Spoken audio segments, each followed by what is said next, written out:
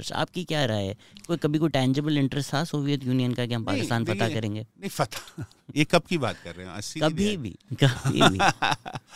نہیں, I don't think Soviet Union کا ایسے, I am sure Soviet Union کا انٹرسٹ اس بات میں تھا کہ پاکستان کے ساتھ ان کا ایک زیادہ رشتہ ہو, جیسے ہندوستان میں they had not taken it over, Nehru کا ایک لیکن سوویت یونین کے ساتھ اچھا رشتہ تھا.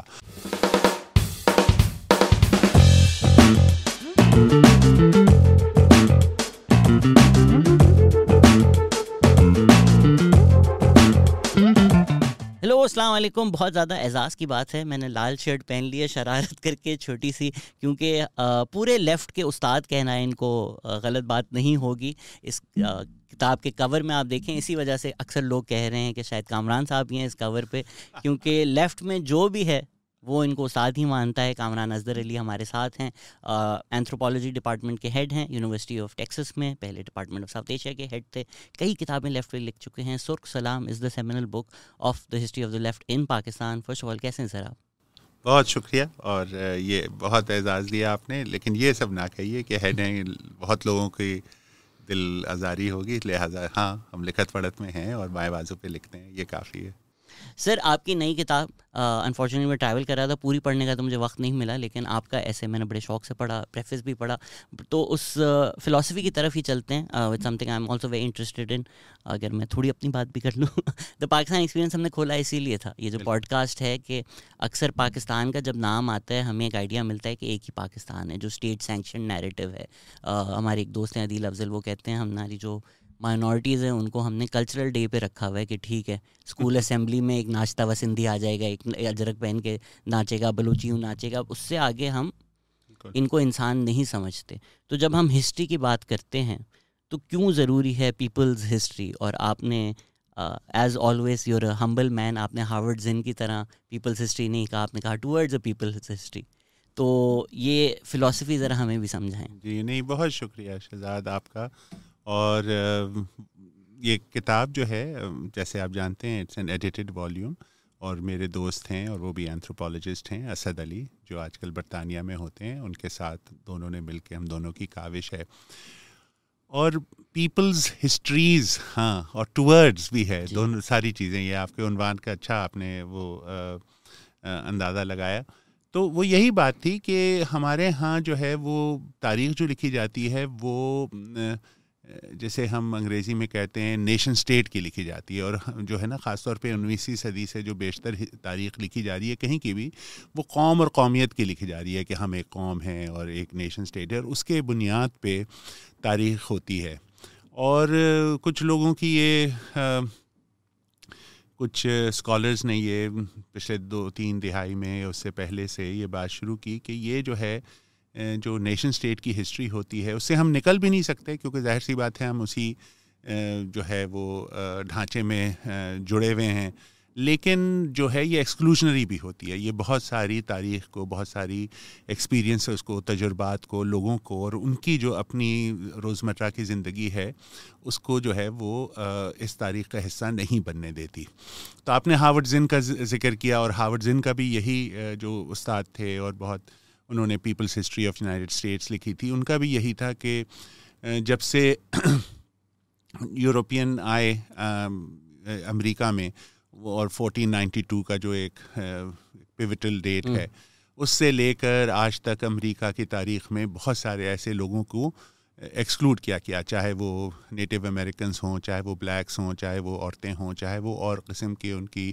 جنسیت ہو, یا جنسیت in the sense of ethnicity یعنی کہ نیشنلٹیز یا ان کی قومیت ہو, even in terms of sexuality, even and then of course میں کہہ رہا ہوں دونوں طرح سے. ہاں, تو لیکن ان کا بھی جو ایک تصور تھا وہ ایک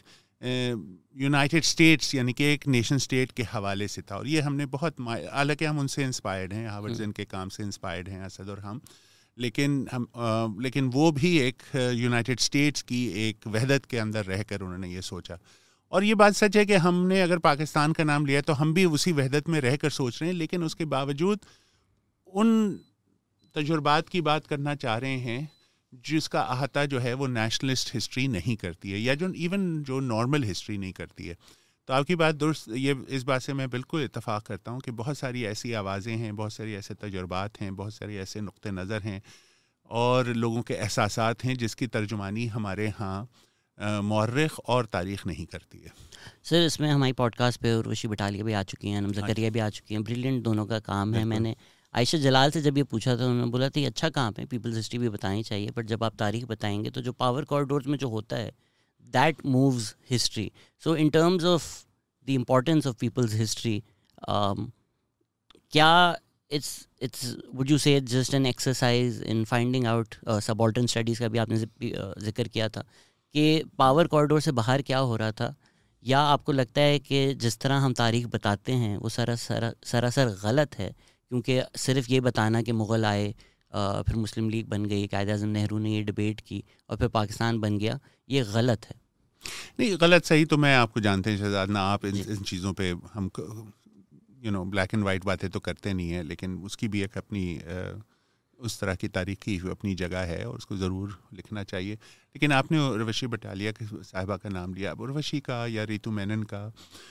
یا وینا داس کا جو خاص طور پہ بٹوارے پہ کام ہے اور عورتوں پہ جو جنسی تشدد ہوا یا لوگ اغوا ہوئے یا بچے یتیم ہوئے، جو بھی ایک جو ہمارے ہاں یہ لوگ مارے گئے، انہوں نے ان آوازوں کو سامنے لانے کی کوشش کی ہے جو کہ ہماری جو فارمل تاریخ ہے، جو آپ کی جو لکھی جاتی ہے پڑھی جاتی ہے، ان میں وہ آوازیں جو ہیں بالکل دبا دی گئی ہیں. اور ان کا جو کام ہے، ان لوگوں کا کام ہے، وہ بہت ہی اہم ہے، اسی لیے کہ وہ تاریخ جو کہ ہمارے ہاں کوریڈورز آف پاور سے ہٹ کے ہے، جو کہ لوگوں کی روزمرہ کی تاریخ ہے، اور جہاں وہ سسکتی آوازیں یا ان کے اوپر جو ظلم ہوا اور جس طرح ان کے فرض کیجئے کہ خاتون ہیں جن پہ جنسی تشدد ہوا اور پھر اس کے بعد ان کو جو ہے کسی ذریعے سے وہ کوٹ اینڈ کوٹ ریکور ہو گئیں اور وہ پھر اپنے خاندان کے ساتھ لاہور میں یا گجرانوالہ میں جا کے، تو وہ پھر خاموش ہیں، ہماری ہسٹری سے غائب ہیں. ان کا صرف ہمیں ٹریس یہ ملتا ہے کہ فلاں وہاں تھیں اور ان کو جو ہے اس نمبر کے تحت یا اس لاری میں بیٹھا کر یہاں لا دیا گیا. اس کے بعد ان کا جو تجربہ تھا ان کی ذات پہ یا نہیں، یہ میں نہیں کہہ رہا ہوں کہ اس کی ایک ہر چیز کو وہ ڈسکرائب کیا جائے، ان کو آئیڈینٹیفائی کیا جائے، لیکن وہ آوازیں دبا دی گئیں جو اروشی بٹالیا جیسے لوگوں نے اور بھی لوگوں نے جو ہے وہ ان کو ہمارے سامنے لائیں، اور وہ پھر ہمیں ایک تاریخ کا پس منظر دیتی ہیں جو کہ سرکاری تاریخ نہیں دیتی، جو کہ صرف اچھا ایک تو یہ ہے. دوسری چیز جو یہاں پر خاص طور پہ اس میں اسد میرے جو دوست ہیں، ساتھی ہیں، جو میرے ساتھ جنہوں نے کام کیا ہے، ان کا اس میں بہت کنٹریبیوشن ہے، وہ یہ کہ ہم جو تاریخ کو سوچتے ہیں نا، وہ بڑی ایک ٹیلالوجی کے طور سوچتے ہیں کہ اب یوں ہوگا اور پروگریسو یہاں پر یہ اس کے جیسے اگر مارکسی تاریخ کو بھی دیکھ لیں، جس طرح مارکسسٹ یا مارکس کی تاریخ کی انالیسس سے متاثر ہو کر ہم لکھتے ہیں، تو ہم کہتے ہیں پہلے جو ہے فیوڈلزم تھا، پھر کیپٹلزم آیا اور پھر جو ہے جد و جہد ہوگی، پھر ایک پریڈکٹیبلٹی ہے ہمارے تاریخ میں، مستقبل ہم جانتے ہیں اگر یہ چیزیں ہوں گی تو ہمارا یہ یوٹوپیا ہوگا، ایک طرح کی جیسے ہم ٹیلیالوجی کہتے ہیں یا ٹیلاس کہتے ہیں. ہم نے یہاں پر جو ہے بنیادی طور پہ خاص طور پہ پاکستان کے اوپر جو کام ہو رہا ہے اس کے اندر ہم نے یہ چیز ڈالنے کی کوشش کی ہے کہ اگر ہم تاریخ دیکھتے ہیں، چاہے وہ لبرل ہو، چاہے وہ مارکسی ہو، چاہے وہ تاریخ کا ایک لکھنے کا جو ماڈرن ہسٹری لکھنے کا ایک طریقہ ہے کہ وہ آپ جائیں اور آرکائیو سے چیزیں حاصل کریں اور دیکھیں کہ ماضی تو مر چکا ہے، حال ہمارے سامنے ہے اور مستقل کیا ہوگا. اور وہ والٹر بینامین کو استعمال کرتے ہوئے، جو کہ 20ویں صدی کے شروعات کے ایک بہت ہی قابل مارکسزم سے انفلوئنسڈ لیکن کریٹیکل بھی فلاسفر تھے، رائٹر تھے جرمنی سے، وہ ہولوکاسٹ کے زمانے میں ان کنسنٹریشن کیمپ میں نہیں تھے، لیکن انہوں نے خودکشی کر لی تھی اس خطرے سے کہ ان کو پکڑے جائیں گے. بہرحال والٹر بینامین کی ایک تھیسس ہے ہسٹری پہ جس کو ہم نے استعمال کیا ہے کہ وہ یہ کہہ رہے ہیں کہ تاریخ اس طرح سے نہیں چلتی ہے، اور خاص طور پہ ماضی سے جو ہم جو ایکسپیرینسز ہیں اس کو ہم بھول نہیں سکتے، اور تاریخ کا جو ہے وہ اس طرح سے نہیں ہم سوچ سکتے کہ صرف ماضی مر چکا ہے اور حال ہے اور مستقبل ہے، بلکہ ماضی کا بھی ایک کردار ہے ہمارے حال میں. اور اگر ہم سٹرگلز کی بات کرتے ہیں، ہم لوگوں کی تاریخ کی بات کرتے ہیں، لوگوں کے تجربات کی بات کرتے ہیں، اس میں ہمیں ماضی کو سمجھنا پڑے گا. اور صرف اس کو جو ہے دھکیل کے پیچھے نہیں ہٹانا پڑے گا. تو وہ ماضی چاہے وہ میموری کے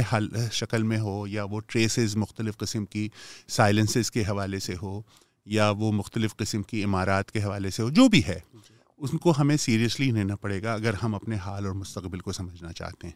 تو ایک مختلف قسم کا انٹرونشن ہم کرنا چاہ رہے تھے والٹر بینامین کے حوالے سے, اور خاص طور پہ یہ انٹرونشن ہم تھیوریٹکلی پاکستان میں جس طرح سے تاریخ لکھی جا رہی ہے, یہ تھیوریٹیکل بات ہے, ہر شخص کے لیے ضروری بھی نہیں ہے جاننا, لیکن یہ ہماری ایک کاوش تھی کہ ہم اس طرح کے مقالے اکٹھا کریں جو کہ کسی طرح سے یہ جو ایک ٹی لاس تھا, ایک جو پریڈکٹیبلٹی تھی, اس کو تھوڑا سا چیلنج کرے. اس کے برعکس کہ ہم بھی اس چیز سے نہیں نکل سکتے ہیں, اس پریڈکٹیبلٹی سے نہیں نکل سکتے, اور نہ نیشن اسٹیٹ ہسٹری سے نکل سکتے ہیں. ہم بھی اس میں ایک طرح سے ملوث ہیں, لیکن اپنے فرض کیجئے کہ ایک بات کرتے ہوئے اسی کی تنقید بھی کر رہے ہیں, ساتھ وہ بات بھی کر رہے ہیں. تو یہ ایک مختلف قسم سے مطلب ہم نے پیش کرنے کی کوشش کی. معاف کیجیے گا بات پیچیدہ ہے, لیکن تھوڑی اور پیچیدہ اس کو کرنا چاہتا ہوں کہ سر ایک یہ سلسلہ تو اگر نیک نیتی سے اکیڈمیا میں کیا جائے کہ اچھا چلیں ہم ایک تاریخ بتانا چاہ رہے ہیں, اگر ویسٹرن فلاسفی کی بتانا چاہ رہے ہیں تو پریٹینڈ کریں گے اچھا گریک سے پہلے کچھ بھی نہیں تھا, ٹھیک ہے, پھر ڈارک ایجز آ گئی, رینیسانس آ گئی. وہ اگر آپ تاریخ دیکھیں گے وہ ڈائلیکٹک ہی ہوتا ہے ہمیشہ. ڈارک ایجز کا مطلب یہ نہیں ہے پوری دنیا میں کام نہیں ہو رہا تھا جس کو وہ دنیا سمجھتے ہیں, جہاں اب بھی کہتے ہیں دنیا اسرائیل کے ساتھ کھڑی ہوئی ہے, وہی کلونیل 4 اسٹیٹس ہیں جس کا تصور ان کی ذہن میں دنیا ہے, اسی کو وہ سمجھتے ہیں. لیکن آپ نے ایرسٹوٹیلین ٹی لاس کا جو ذکر کیا ہے, کیا آپ کو لگتا ہے کہ پاکستان کی تاریخ میں ایک اور مسئلہ یہ بھی ہے کہ ہم نے ٹی لاس ہمارا انوینٹ کیا ہے ہسٹوریکل ریویژنزم کے تھرو, کہ کیونکہ پاکستان بنا اس فلسفے پہ کہ مسلمان اور ہندو ہمیشہ سے الگ قومیں ہیں تو ان کا الگ ہونا ضروری تھا. تو پھر پاکستان بننے کے 20 سال بعد جواز ڈھونڈنے کے لیے اسپیشلی ضیاء الحق کے وقت میں ہمیں ہسٹری میں جا کر پھر ہسٹری کو ری ٹیل کرنا پڑا to sort of justify that tea loss. That tea loss was maybe created a few decades after Pakistan was created. کہ یہ دیکھیں اب محمد بن قاسم کو پہلا مسلمان بنانا پڑا, مغل ایرا کو اس طرح ڈیفائن کرنا پڑا کہ جس طرح it was and even the clashes and the wars that happened, they were framed as Hindu-Muslim wars as opposed to they were more communal, they were more regional. Ranjit Singh کی اگر فورس میں لڑ رہے ہیں تو ہندو مسلمان لڑ رہے ہیں, they're not fighting over a sense of being Hindu or Muslim. So ہمارا جو ٹی لاس ہے, یو فیل کہ ہم نے اس کو تھوڑا ری انوینٹ کیا ہے؟ نہیں, آپ صحیح کہہ رہے ہیں. جو مسلم نیشنلزم کی ہسٹری ہے وہ تو انوینٹڈ ہسٹری ہے, ظاہر سی بات ہے, اور یہ ضیاء کے زمانے سے پہلے ہی ہو گیا تھا. اشتیاق حسن قریشی وغیرہ 50 اور 60 کی دہائی میں ہی یہ باتیں محمد بن قاسم کی اور ہمارا جڑتا ہے, مطلب 8ویں صدی کے سندھ کی فتح سے, اور یہ ساری چیزیں, اور یہاں ہندو راجہ داہر تھا اور وہ مسلمان ہے. وہ کیوں آئے, لٹیرے کے طور پہ آئے یا وہ مطلب واقعی اسلام پھیلانے آئے, وہ ہم اس بحث پہ نہیں جاتے کیونکہ ان کا نام مسلمان تھا, لہٰذا وہ اچھے ہی ہوں گے, اور یہاں جو ہندو تھا وہ برا ہی ہوگا, چاہے وہ جتنا بھی اچھا حکمران نہ ہو. میں یہ کہہ رہا ہوں برا مانیں گے لوگ, لیکن یہ کہ کسی پہ تنقید نہیں ہے, بس یہ کہ ہمارا پس منظر اس طرح سے بن گیا تھا. اچھا سر, ہم یہ بھی سوال نہیں پوچھتے محمد بن قاسم جن کو مارنے آئے تھے وہ مسلمان نہیں تھے؟ مطلب یہی میں کہہ رہا ہوں نا کہ وہ کس وجہ سے آئے تھے. دیکھیے, بلکہ اگر آپ اس خطے کی آرکیالوجی کی تاریخ دیکھیں, یہ جو آپ کے ساحلی علاقے ہیں, یہاں قبل مسیح سے وہ لوگ جن کو ہم عرب کہتے ہیں یا میسوپوٹیمیا کہتے ہیں, وہ آ رہے تھے, وہ آتے تھے, جس کو وہ ان کے زمانے میں جو بھی خطہ یہ ہوگا, سندھ ہند جو بھی ہوگا, وہ آتے تھے, یہاں رہتے تھے, یہاں پر جنگیں ہوتی تھیں, یہاں سے جو ہے غلام یا دولت لے کر واپس چلے جاتے تھے. ایک وقت ہی ایسا آیا کہ وہی لوگ جو کہ آتے رہتے تھے وہ مسلمان ہو گئے, لیکن وہ پھر بھی آتے رہے. یعنی کہ عرب یہاں پر اس خطے میں آتے رہتے تھے, کیونکہ وہ اتنا دور بھی نہیں ہے. اگر آپ خلیج عرب یا خلیج فارس جو بھی کہیے اس کو کراس کر کے لوگ آ جاتے تھے. اور تو یہ چیزیں جو ہے وہ تاریخی طور پہ لوگ نہیں دیکھتے, وہ ایک مخصوص جیسے آپ کہہ رہے ہیں چشمے کے ذریعے یا ایک خاص آئیڈیالوجی کے ذریعے اس کو دیکھتے ہیں. جہاں تک پاکستان آئیڈیالوجی کا سوال ہے, آپ کی بات درست ہے, اور دونوں طرف ہے. یعنی ہندوستان میں بھی اب زیادہ ہو گیا, لیکن even in Nehruvian Indian nationalism, انہوں نے وہ کہا کہ یہ تو ہمارے 3000 سال کی تاریخ ہے, اور ہم جو ہے چندر گپت کے زمانے سے ایک وحدت ہے جو ہندوستان ہے. حالانکہ ایسی کوئی بات نہیں تھی. 3000 سال میں بہت ساری مختلف قومیتیں بھی بستی تھیں, مختلف راجات تھے, ایک دوسرے سے اتفاق بھی نہیں تھا, چاہے وہ ایک طور پہ کسی مذہب میں پہ یقین بھی رکھتے تھے, لیکن ان کے آپس میں بت بھی ان کے فرق ہوتے تھے, بہت ساری چیزیں ہوتی تھیں, ان کے تہوار مختلف ہوتے تھے. وہ تو بعد میں آہستہ آہستہ کر کے وہ یہ ایک چیز جو ہند ہے وہ مغلوں کے دور میں کچھ, پھر خاص طور پہ کلونیل دور میں ایک چیز بنی جسے ہم ماڈرن انڈیا کہتے ہیں, رائٹ. تو اب وہ یہی بات ہوتی ہے جو اب وہاں پر ریلیجس فورسز ہیں یا ہندوفتہ کی فورسز ہیں, وہ ایک نہرویانی نیریٹو کو آگے بڑھاتے ہیں کہ دیکھیے یہ مسلمان تو انویڈرز تھے, ہم یہاں تب سے رہ رہے ہیں اور ایک کنٹینیوٹی ہے ہماری 3000 سال کی, اور وہاں یہ راجا تھا اور فلاں راجا تھا, اور وہ بھی ایک مختلف قسم کی تاریخ کو سامنے لانے کی کوشش کرتے ہیں ایک اپنی کنٹینیوٹی کے ساتھ. اس نیشنلسٹ ہسٹری میں, یعنی انڈین نیشنلسٹ ہسٹری میں پاکستان پہ آتا ہوں, اس میں پھر جو ان کے پاس سانحہ ہوا نا وہ بٹوارے کا, وہ یہ ہوا کہ ایک وحدت کا بٹوارہ ہوا. ان کے نزدیک یہ پورا خطہ جو تھا انڈیا, یہ ایک چیز تھی اور اس کی ایک کنٹینیوس ہسٹری تھی جو کہ ٹوٹا اور یہ پاکستان بنا. اور پاکستانیوں کے نزدیک جو بھی انہوں نے قومیت کی ایک شرطیں رکھی تھیں مسلم لیگ نے کہ مسلمان ایک قوم ہے کیونکہ اس کی رہن سہن کا طریقہ, مذہب یہ ایک ہے. حالانکہ قومیت کی تعریف تو یہ نہیں ہوتی, قومیت کی تعریف ہوتی ہے کہ آپ ایک خطے میں رہتے ہیں, آپ کی زبان ایک ہوتی ہے, آپ کا ثقافت ایک ہوتی ہے. تو یعنی کہ جو تامل مسلمان ہے اس کا بنگالی مسلمان سے بہت زیادہ, سوائے یہ کہ مذہب ایک ہے, ہم نے مذہب کے بنیاد پہ قومیت رکھی نا, تو وہ اور پھر اس کو پھر ہمیں پروف کرنا پڑا کہ یہ ایک واقعی مسلمان ایک قومیت ہے. کیونکہ آپ جانتے ہیں اور ہم جانتے ہیں کہ بلوچ میں اور کیرلا کے مسلمان میں بہت فرق ہے.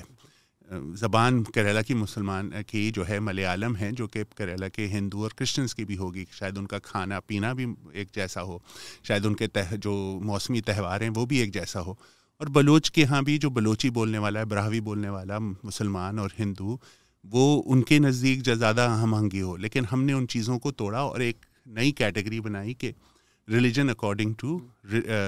culture, or not culture but identity or ethnicity اور nationality according to religion. اور اس کو پھر ہمیں جو ہے وہ تاریخ کے ذریعے جیسے آپ کہہ رہے ہیں پروف کرنا پڑا, اور پھر مختلف قسم کی قلاوازیاں کھانی پڑیں جس میں ہم مختلف قسم کے لوگوں کو نکالنا پڑا کہ یہ بھی ہم دیکھو تب سے ایک ہیں, کیونکہ آپ کو کنٹینیوٹی بھی شو کرنی تھی نا کہ ہم تب سے جو ہیں وہ اکٹھے ہیں. اور وہ پھر اور وہ چیزیں ملک بنتے ہی مسئلہ شروع ہو گیا نا. پہلے اردو زبان اور بنگال کا مسئلہ شروع ہوا, اور پھر 49 میں بلوچستان کا مسئلہ بھی شروع ہو گیا. اس کے بعد 62 میں بھی 58-62 میں بھی بلوچستان کا ہوا, آپ نے 1 یونٹ بنا دیا. بنگال کا مسئلہ پورے 60 کی دہائی میں رہا, پھر بنگال علیحدہ ہو گیا. اس کے بعد 73 میں بلوچستان کا رہا. سندھ کا مسئلہ جو ہے وہ 1 یونٹ کے وقت جب ٹوٹا, سندھ نے بھی اپنے حقوق کی بات کی, اور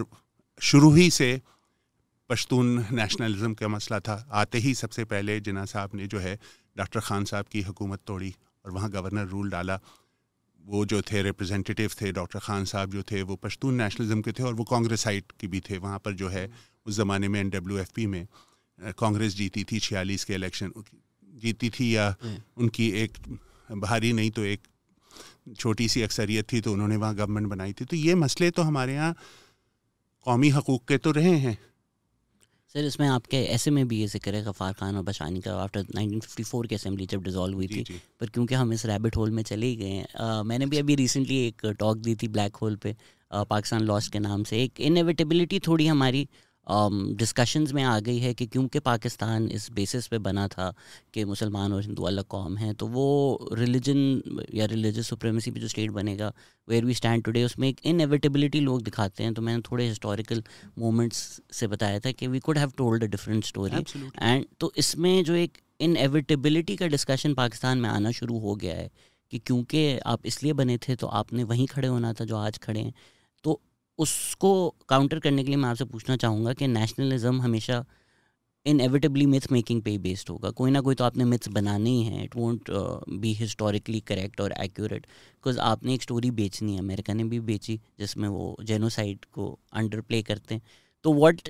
in your opinion, again it's a counterfactual which historians don't like to entertain, but if you may, کہ کیا الگ ہم اسٹوری بتا سکتے تھے which would have accommodated multiple nationalisms within this federal structure? جی بالکل بتا سکتے تھے. دیکھیے جو ظاہر سی بات ہے جب پاکستان بنتا ہے مسلم نیشنلزم کے حوالے سے, مسلم نیشنلزم تو ایک وقتی طور پہ ایسا نعرہ تھا جس کے گرد لوگ آ گئے, اور اس وقت لوگ کچھ کنونس بھی ہو گئے کہ ہاں واقعی جو ہے religious identity can be nationalist identity, ٹھیک ہے نا, وہ بن گیا. لیکن جیسے میں نے آپ سے عرض کیا اس کے بنتے ہی یہ چیزیں فریکچرز ہمارے سامنے آ گئی. اچھا ہندوستان میں جس مثال دینے کے طور پہ انہوں نے بھی یہ چیز سمجھی, لیکن انہوں نے 70 کی دہائی تک ایک تو بہت سارے صوبے بنا دیے, اور پھر مختلف جو خاص طور پہ جو سدرن اسٹیٹس تھے ان کو انہوں نے اپنی زبان کے حوالے سے بہت ساری مراد دیں, رائٹ. وہ ہندی کو تو انہوں نے امپوز کیا ایز اے نیشنل لینگویج, لیکن تامل اور ملیالم اور تیلگو کو بھی حقوق دیے کہ وہاں پر وہ اپنی زبان میں بچوں کو تعلیم دیں اور ان کے اپنی جو ہے ثقافت کی وہ فروغ دیں. ہمارے ہاں یہ مسئلہ یہ لوگ نہیں سمجھے. ہمارے ہاں انہوں نے وہی کوشش کرنے کی, لیکن جب 71 میں بنگلہ دیش بنتا ہے اور وہ بنیادی تو دیکھیے پہلے 70 کا الیکشن تھا.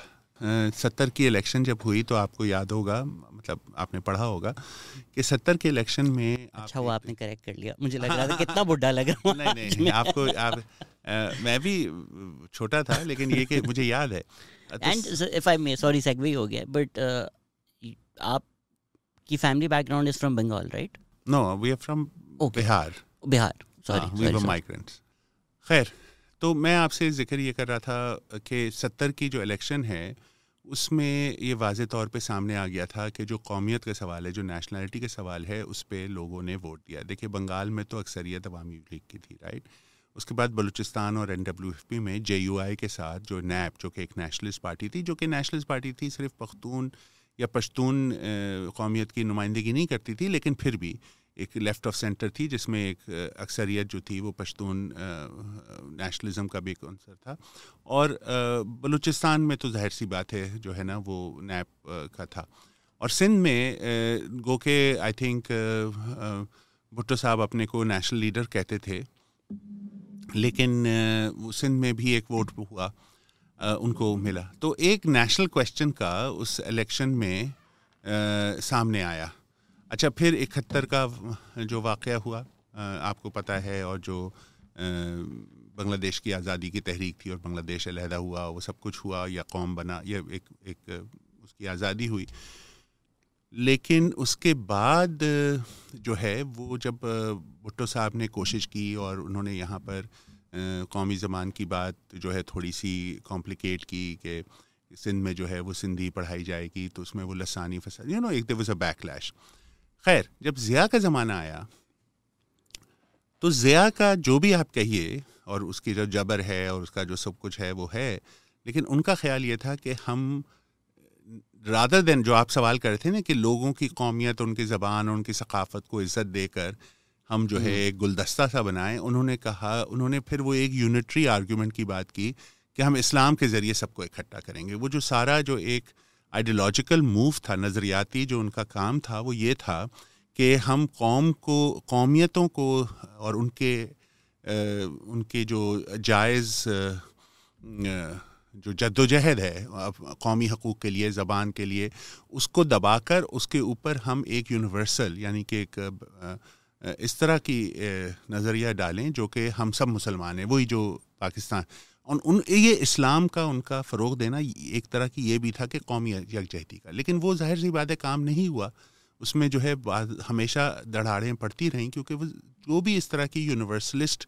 آرگیومنٹس ہوتی ہیں ان کی اپنی ایکسکلوژنری پریکٹس ہوتی ہے. آپ کچھ لوگوں کو تو اکٹھا کر لیتے ہیں, لیکن بہت سارے لوگوں کو آپ اپنے اس باہر بھی رکھتے ہیں, اور جو باہر رکھتے ہیں وہ مارجنلائزڈ ہوتے ہیں, ان کے احساسات, ان کے تجربات, ان کے وہی ہسٹری جو ہوتی ہے نا, the exclusionary impulse within nationalism. اور یہ جو تو اس طرح سے سوچنا چاہیے. آپ جو مجھ سے کاؤنٹر فیکچوئل بات کر رہے ہیں وہ کاؤنٹر فیکچوئل نہیں ہے. ہماری ریاست اور ہمارے جو قومی لیڈران ہیں ان کو یہ بات سمجھنی چاہیے تھی کہ اگر ہم ایک وحدت بن بھی گئے تھے, پاکستان بن بھی گئے تھے, ہم بہت سارے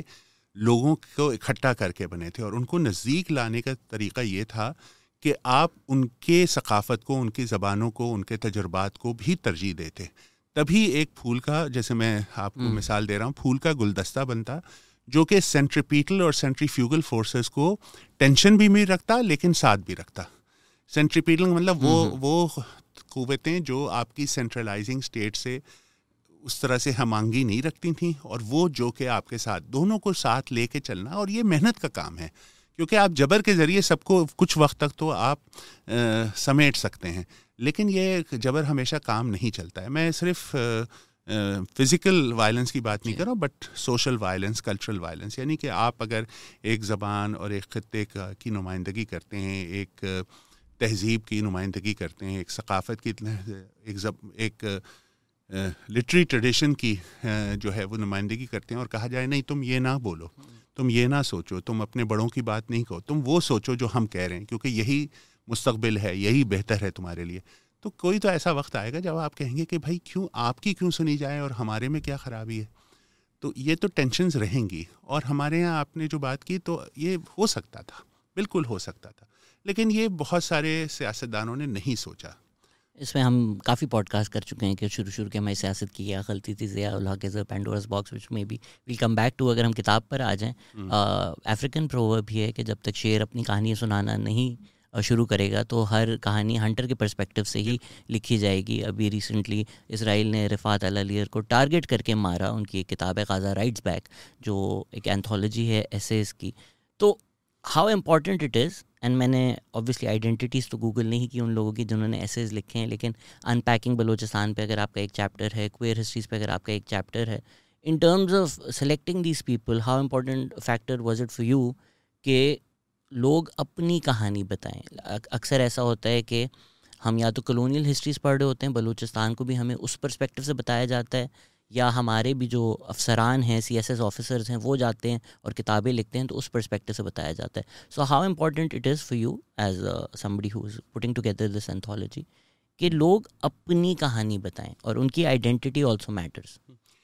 دیکھیے آئیڈینٹی میٹرز, لیکن اگر ہم آئیڈینٹی پہ جاتے ہیں تو پھر صرف میں اپنے خاندان کی کہانی لکھ سکوں گا. مطلب اسکالرز آر آلسو, مقصد یہ ہے کہ ہم کتاب لکھیں, ہم کہانی لکھیں, اور جن لوگوں کی کہانی لکھیں وہ تو ظاہر سی بات ہے ایک حساسیت سے لکھیں, یا ان کے نقطہ نظر سے لکھیں, یا ان کے احساسات کی ترجمانی کریں, رائٹ. سینسٹیوٹی ہو, ایک ایمپتھی ہو ان کے ساتھ. ضروری نہیں ہے کہ ہم ہی بلوچ ہوں یا ہم ہی کوئر ہوں, لیکن ہم ان کی جو بھی ان کے ایکسپیرینسز ہیں ان کو جو ہے لے کے آئیں. اب ظاہر سی بات ہے وہ پرفیکٹ تو نہیں ہوتا, لیکن وہ بھی پرفیکٹ نہیں ہوگا اگر میری اپنی آئیڈینٹی کی میں کہانی لکھوں, کیونکہ میں بھی اپنے چیزیں کچھ رکھوں گا, کچھ نہیں رکھوں گا, کچھ بولنے کی کوشش کروں گا, کچھ نہیں بولنے کی کوشش کروں گا. تو وہ تو خیر جو پڑھنے والا ہے یا جو ہمارے نقاد ہیں وہی سمجھیں گے کہ کتنا اچھا کام کیا ہے یا نہیں, لیکن جو بیشتر لکھنے والے ہیں وہ شاید ان کا یہ اپنا تجربہ نہ ہو, کیونکہ ہم جو ہیں وہ ہم ایکیڈیمک کام کر رہے تھے, ہم لوگوں سے ان کی سوانح عمریاں نہیں لکھوا رہے تھے.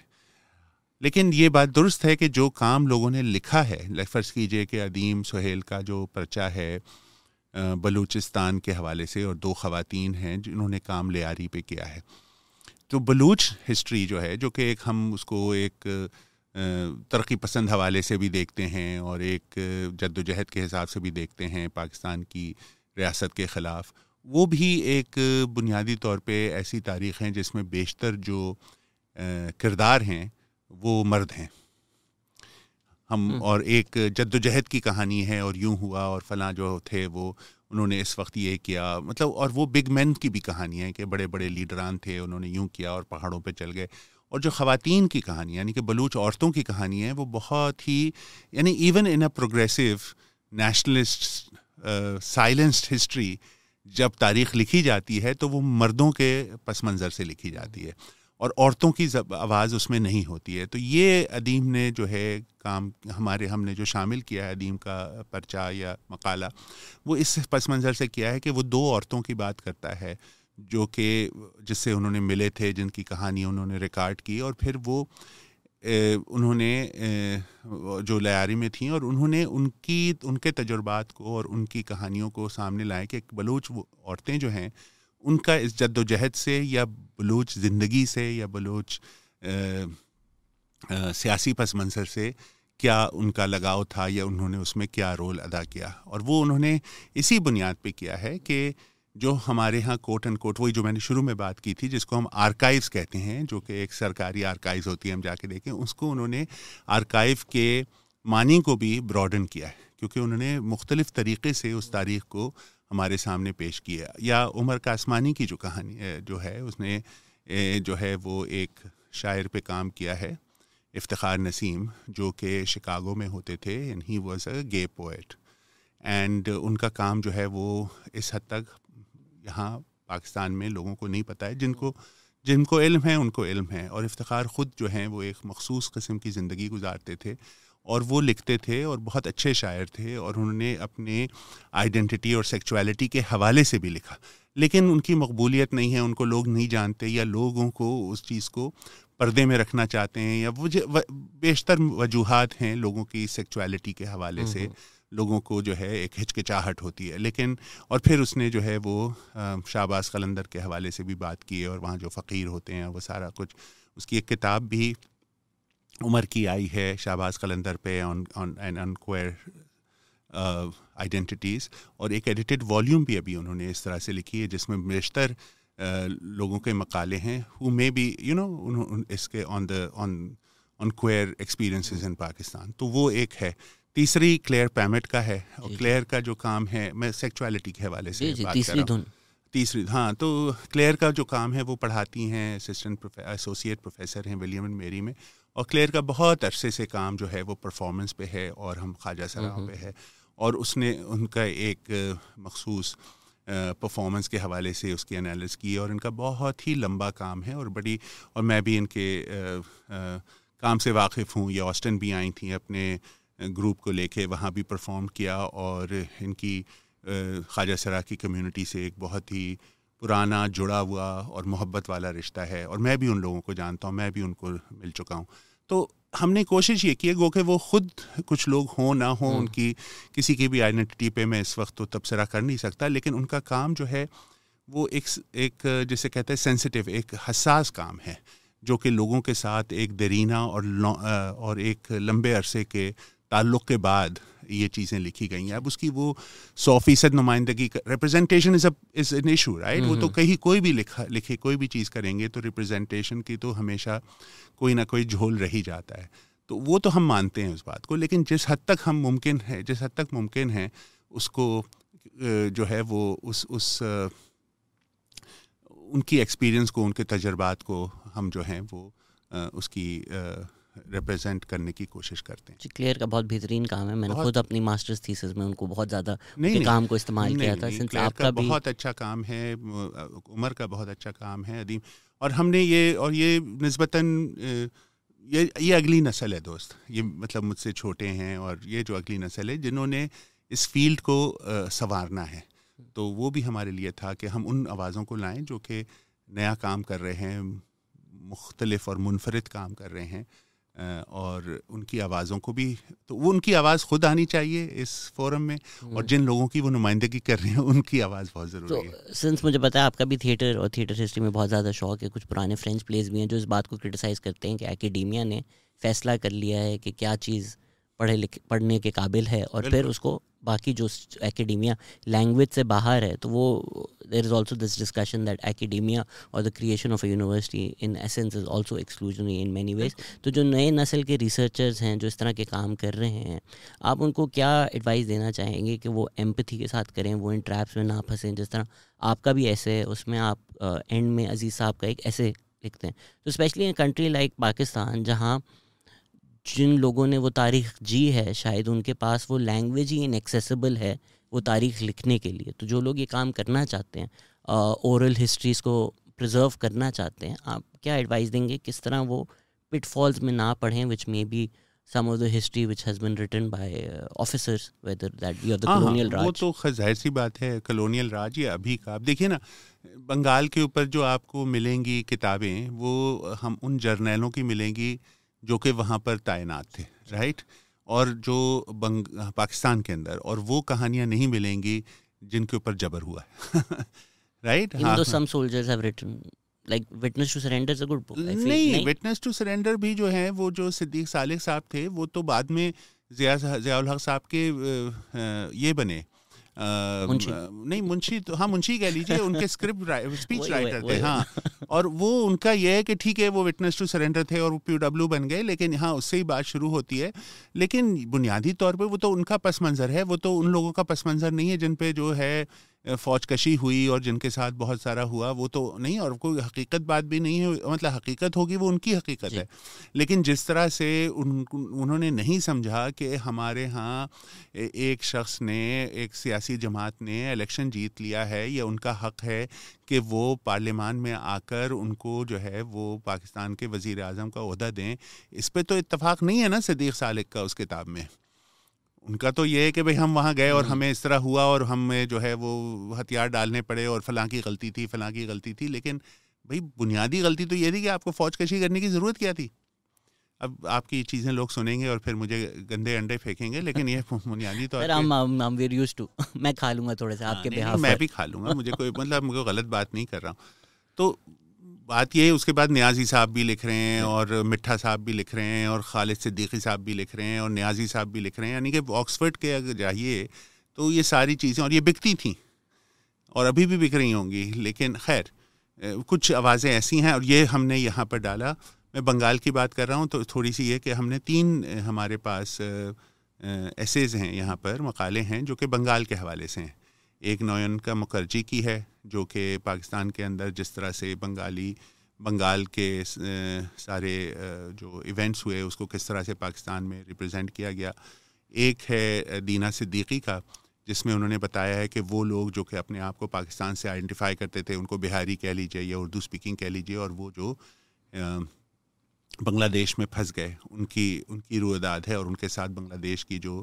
بات کی جو ریاست ہے اس کا کیا تعلق رہا. اور تیسری ہے ان لوگوں کی جو بنگالی تھے جو کہ پاکستان میں رہ گئے, اور اس میں ایک فوٹو ایسے ہے نائلہ محمود کا, بہت ہی شاندار. تینوں بہت اچھے پرچے ہیں. اور آج بھی اگر آپ مچھر کالونی چلے جائیں تو وہاں پر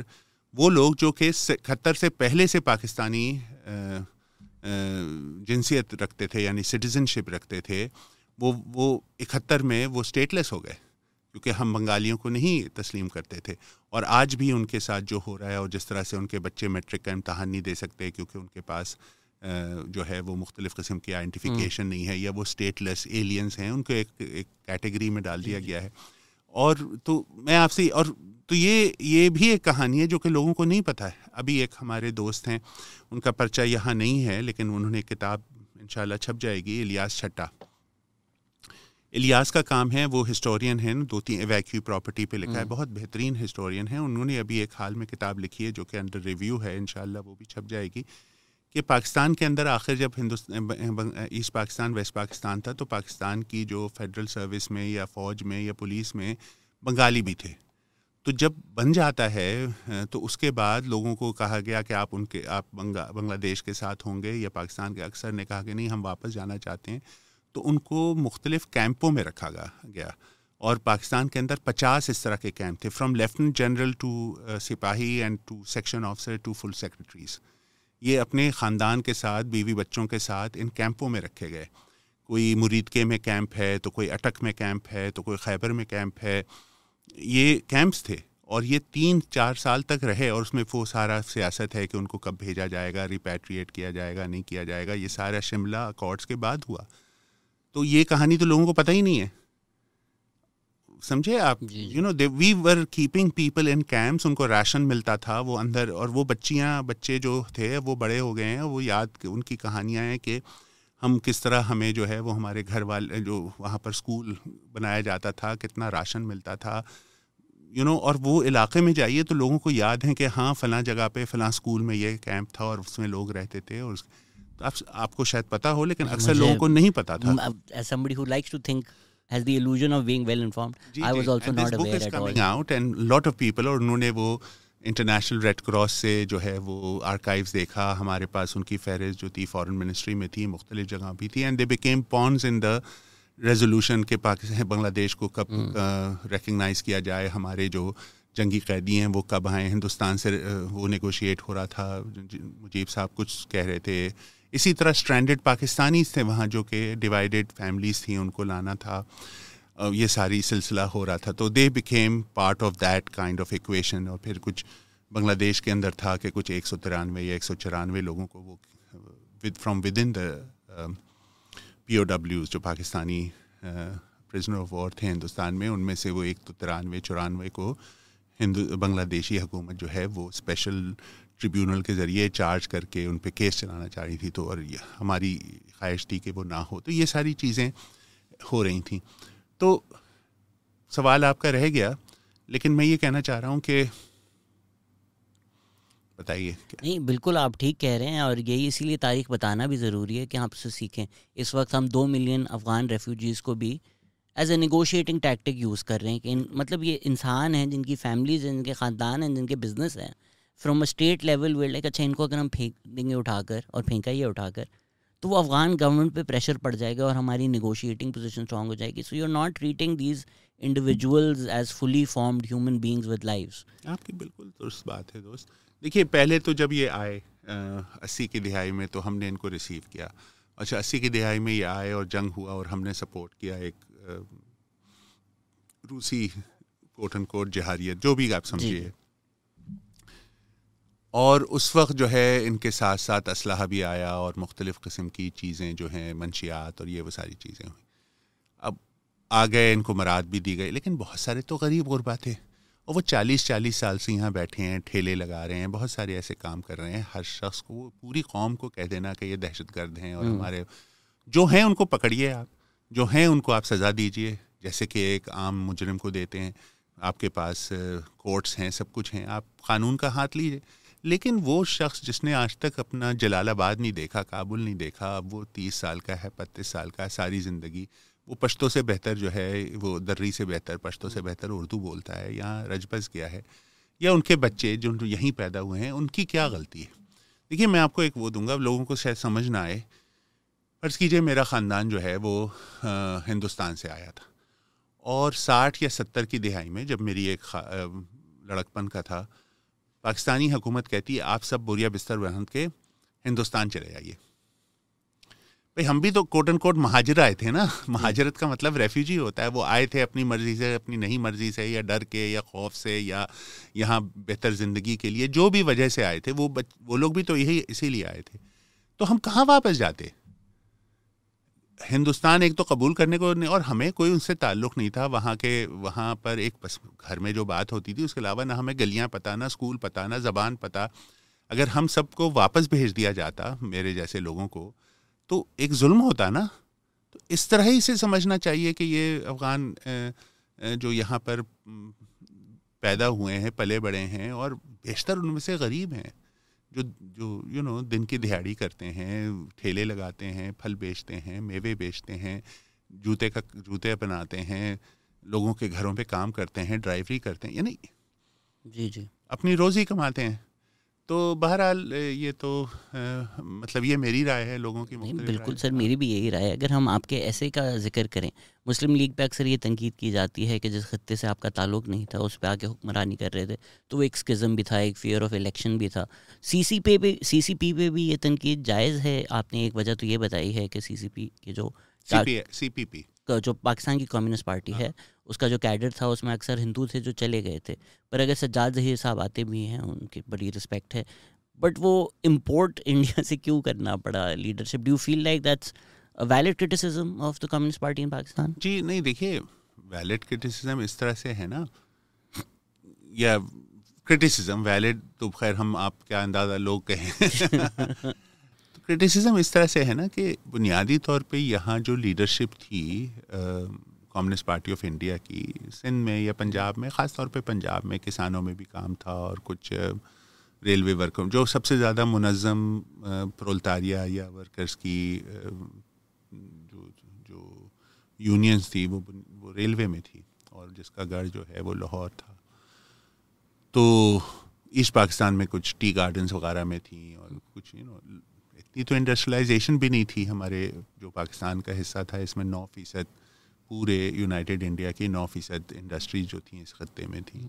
کچھ ملیں فیصل آباد میں تھیں, کچھ اکاڑا میں تھیں, لیکن جو سب سے بڑی یونین تھی ویسٹ پاکستان میں وہ ریلویز کی تھی. ریلوے ورکرز تھے, نہ صرف مختلف قسم کی لوکوموٹیو انڈسٹری تھی اور مختلف جو ان کے کام ہوتے ہیں ریلوے کے اندر اس کی. تو کراچی میں پورٹ میں خاصا کام تھا اور پورٹ میں لوگ تھے. پورٹ ورکرز کی یونین تھی, میکڈونلڈ لیٹن تھا, لیکن زیادہ کام نہیں تھا. دالمیا سیمنٹ تھی. تو وہ میں یہ کہنا چاہ رہا تھا آپ سے کہ یہاں لوگ تھے نہیں یا ان کے خیال میں نہیں تھے. تو انہوں نے, اور ایک جو ہے C P I communist party of India, جب بٹوارا ہوا تو انہوں نے تو شروع میں تھوڑا بٹوارے کے حق میں بھی نہیں تھے نہیں تھے پورے 40 کے دہائی میں کھیل کھیلتے رہے آخر میں. تو انہوں نے پارٹی کو بھی تقسیم کرنے کا سوچا, لیکن لوگ بھیجے جن کو وہ ٹرسٹ کرتے تھے یہاں کی پارٹی پہ کی لیڈرشپ کے طور پہ. تو ظہیر صاحب جب آئے, ظہیر صاحب جو ہیں اس خطے میں کبھی آئے ہوں گے, لاہور آئے ہوں گے, لیکن اس خطے کے لب و لہجے سے, یہاں کی ثقافت سے, یہاں کے جو محنت کش تھے ان سے اتنے واقف نہیں تھے. وہ تھے یو پی کے اور بہت ہی مہذب اور بہت ہی اشرافیہ کے آدمی تھے, پڑھے لکھے تھے, اور انہوں نے اپنی زندگی, وہ میں نہیں کہہ رہا ہوں کہ انہوں نے کوئی بہت زیادہ اپنی زندگی وقف کر دی تھی بائیں بازو کے اور ترقی پسند اور کمیونسٹ سیاست کے لیے,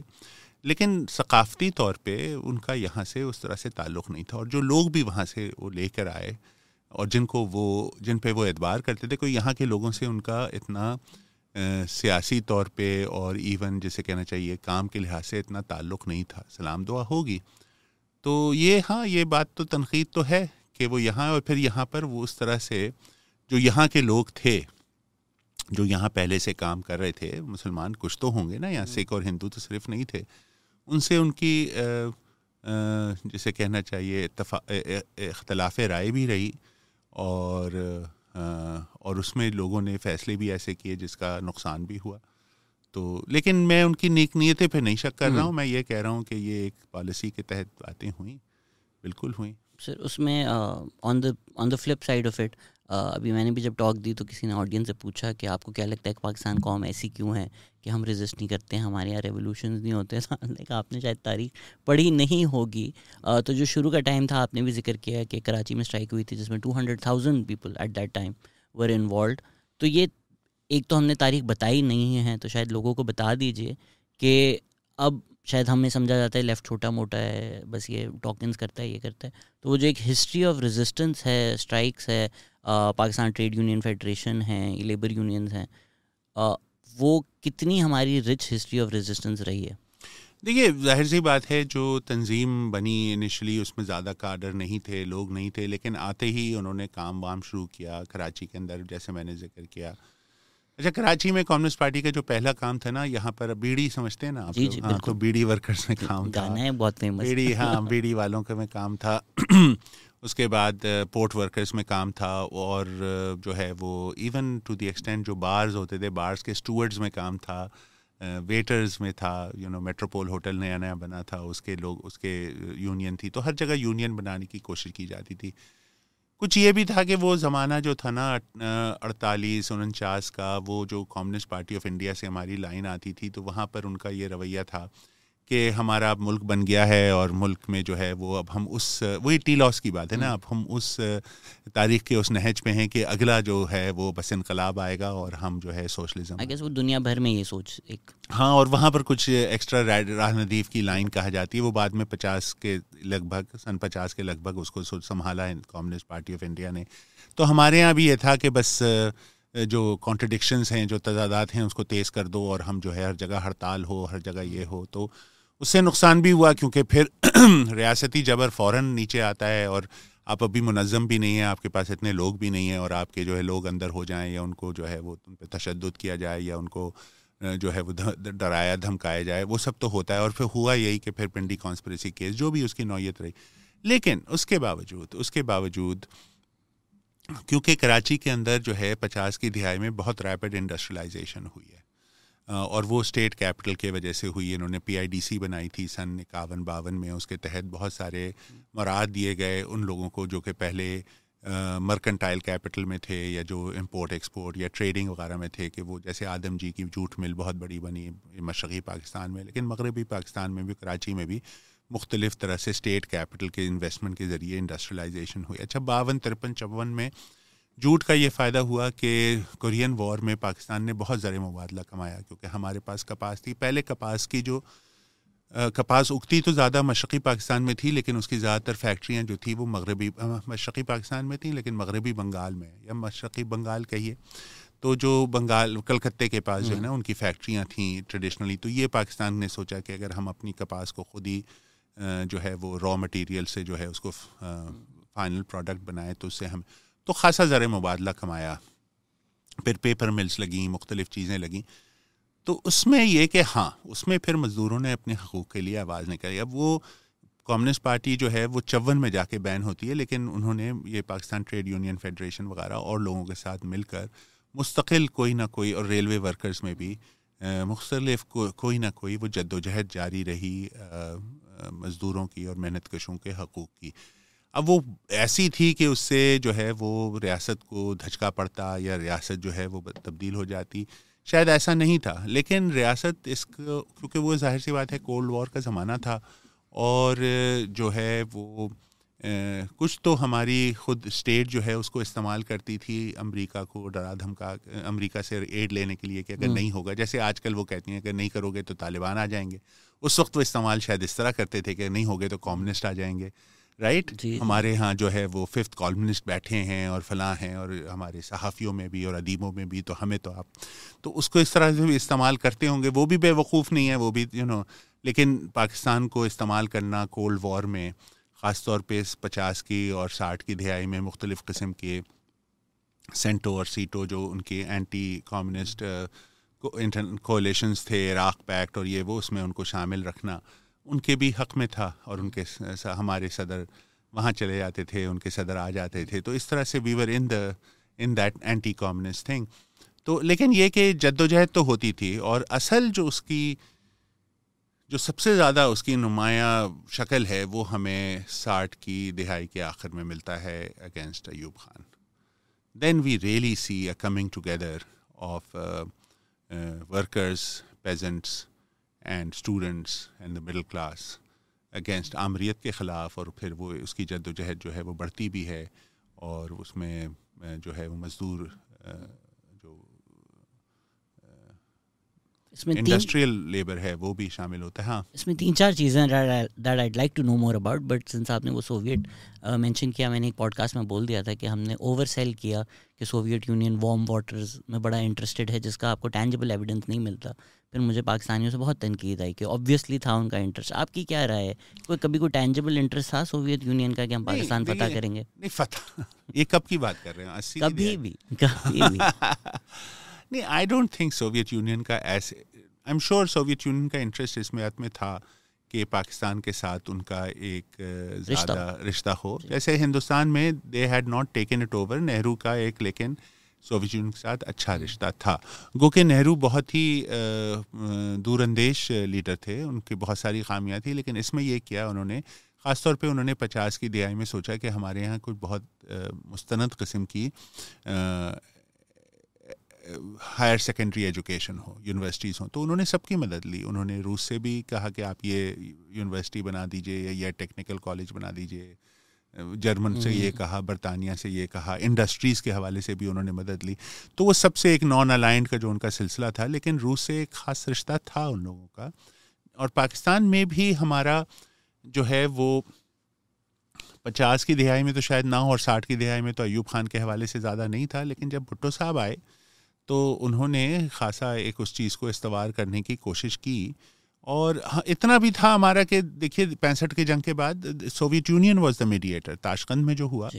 وہ سوویت یونین نے ہی ہماری میڈیٹ کی تھی اس میں. لیکن بھٹو صاحب نے پھر اسٹیل مل,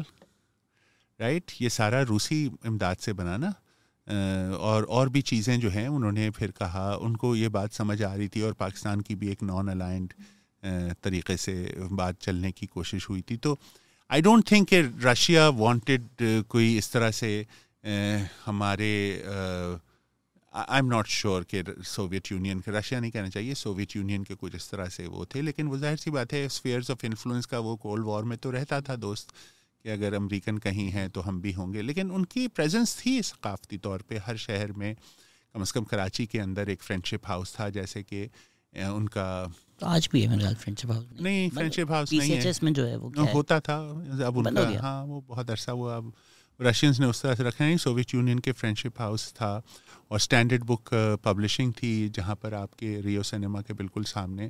جہاں پینوراما سینٹر ہے اس کے ساتھ یہ یعنی کہ جسے ہم اب زیبونسا الفی کے ریو سنیما ہوتا تھا اس کے بالکل سامنے، اور بھی بہت ساری چیزیں ہوتی تھیں. ان کے پاس جو ہے USAIS کی لائبریری ہوتی تھی، برٹش کاؤنسل کی لائبریری تھی، تو یہ ساری چیزیں تو موجود تھیں. ہاں اس میں آپ نے ذکر کیا کہ کمیونسٹ پارٹی بین ہو جاتی ہے 1954 میں جب East Pakistan legislative assembly dissolve ہوتی ہے، ساتھ ہی کمیونسٹ پارٹی بین ہو جاتی ہے. شاید جس کا ذکر زیادہ نہیں کیا جاتا کہ آج BDS موومنٹ میں بھی کہا جاتا ہے ووٹ وتھ یور والیٹ. تو آج بھی جب ہم دیکھتے ہیں کہ ایون اگر کوئی پاپولر سپورٹ ہے کسی پارٹی کا، اگر ذوالفقار بھٹو کو لٹکا دیا جاتا ہے، نواز شریف کو جیل بھیج دیا جاتا ہے، عمران خان اریسٹ ہو جاتے ہیں، انڈسٹریلسٹ اور people with money they don't change, their lives don't change. تو یہ جو شروع کا نیکسس بن گیا تھا، آپ نے کتاب میں میرے خیال سے آدم جی داؤد والے کا اور ایک اور نام لیا ہے،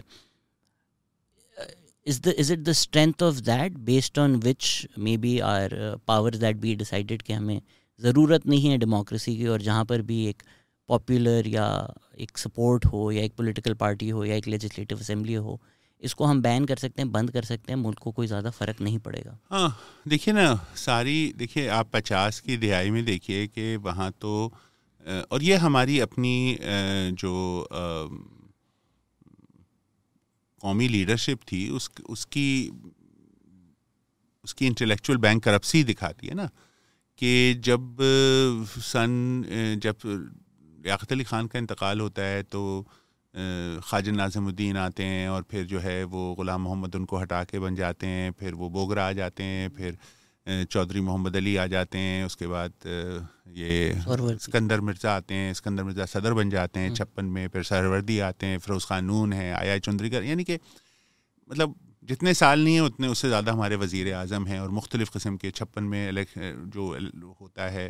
کانسٹیٹیوشن بنتا ہے وہ بھی بڑا کنٹینشیس ہوتا ہے اور سارا کچھ، اور پھر اسکندر مرزا جو ہیں وہ الیکشن نہیں کرواتے اور ایوب خان آتے ہیں. I think by that time Ayub Khan اس سارے عرصے میں ڈیفینس منسٹر رہتے ہیں اینڈ سرونگ جنرل بھی رہتے ہیں، right, getting extensions after extensions from the political class. Gracey کے بعد وہ پہلے بنتے ہیں جنرل ہمارے، اور وہ جو ہیڈ آف آرمی بنتے ہیں، کمانڈر ان چیف بنتے ہیں، but he is also defence minister and he stays. And by that time I think people realise کہ یہ ہم ہی ٹھیک کریں گے کیونکہ ہم سب سے منظم سیاسی جماعت ہیں. تو اس کے بعد انہوں نے یہ کہا کہ اچھا پھر بھی لیجٹیمیسی کا مسئلہ تھا، تو انہوں نے وہ کنٹرول ڈیموکریسی کا سارا ڈھکوسلا شروع کیا، بیسک ڈیموکریسی وغیرہ کا. لیکن آپ کی بات درست ہے، ان کا پھر یہ آرگومنٹ تھا، ظاہر سی بات ہے ان کے جو اپنے لوگ تھے جو ان کو سپورٹ کر رہے تھے کہ بھائی ہم یہ ایک ڈیکیڈ آف ڈیولپمنٹ پہلے تو نہیں سوچا ہوگا، لیکن یہ کیا کہ ہم اگر چیزوں پہ کنٹرول رہیں اور مراد دیں مختلف فیملیز کو، تو پھر یہ ہوگا کہ انڈسٹریلائزیشن ہوگی، وہ ٹرکل ڈاؤن کیپٹلسٹ وہ ہوگا، اور پھر لوگوں، اور ہم ماڈرنائزیشن کی طرف جائیں گے، سڑکیں بنائیں گے، یہ ہوگا وہ ہوگا. اس میں اچھے کام بھی ہوئے، میں یہ نہیں کہہ رہا ہوں، لیکن بنیادی طور پہ دیکھو، میری تو یہ خیال ہے، لوگوں کی اور رائے ہوگی، even for international politics it's easier to manage a non democratic government, کیونکہ آپ کو ایک شخص سے بات کرنی ہوتی ہے، پوری پارلیمان سے بات کرنے ہو، اور پارلیمان میں مختلف تنظیموں کی جو اپنی فیکشنز ہیں ان سے بات کرنے ہو، it's a messy, democracy is a messy issue. تو جس طرح سے جو بین الاقوامی سیاست کے اندر ایوب خان کو جو رول پلے کرنا تھا وہ تو ایک بات تھی، اور ایوب خان اور ان کے ساتھیوں کو جو رول پلے کرنا تھا وہ ایک علیحدہ بات تھی. تو بیوروکریسی جو بعد میں حمزہ الوی نے جو لکھا تھرڈ ورلڈ اسٹیٹ کے حوالے سے، وہ یہی تھا کہ ایک ٹائٹ سلسلہ تھا کہ جس میں فوج اور ہماری نوکرشاہی اور ہماری ایلیٹ برابر کی شامل تھی، اور اس میں شادیاں بھی ہوئیں، اس میں سب کچھ ہوا. اور اسی لیے جو ہے وہ جب آپ 78 تک پہنچتے ہیں، 69 تک، 68 اور 69 تک پہنچتے ہیں، 68 69 تک پہنچتے ہیں، تو وہ ساری ایک بات ہو جاتی ہے کہ 22 خاندان ہے، 22 خاندان، وہ جو ٹرکل ڈاؤن ہونا تھا وہ بھی نہیں ہوا، اور 65 کے بعد تو وہ چیزیں بھی فلاؤنڈر کرنے لگی. میں ایک ٹنگ ان چیک سے سوال ہے, اگر شرارت کی اجازت ہو میرے پاس. بالکل, آپ نے آپ کا پوڈ کاسٹ ہے اور آپ نے جو ہے وہ شرارت کی ہے لال قمیص پہن کر. سرخ سلام آپ کو دیا گیا. بہت شکریہ. تو سر کچھ کلاسک مارکسسٹ ہیں, وہ تو یہی چاہتے ہیں ایک اسٹرانگ مین لیڈر, اور ڈیموکریسی تو اتنی ضرورت نہیں ہے, ماس انڈسٹریلائزیشن ہو, فیکٹریاں لگیں, لوگ فیکٹری میں جائیں, اور اسی طرح قوم کی ترقی ہے. تو ایوب خان تو ان کے لیے ٹھیک ہونے چاہیے. ہاں صحیح ہے, صحیح کہہ رہے ہیں. ایک پس منظر یہ بھی تھا, اور یہ ایک کچھ سوویت لوگوں کا یہ بھی تھا کہ, اور ان کو وہ ڈیموکریسی کہتے تھے, اور کہتے تھے ہمارے کمیونز ہیں یا مختلف قسم کے ہمارے ہاں جو وہ جو ریپرزنٹیشن کا سسٹم ہے وہ یہ. دیکھیے فرق وہاں یہ تھا, جو بھی ہم تنقید کر سکتے ہیں سوویت ماڈل کی اور وہ ساری کچھ, اور ہم لبرل ڈیموکریسی کی تعریف کرتے ہیں, فرق یہ تھا انگو کے لوگوں کے اندر ہوں گی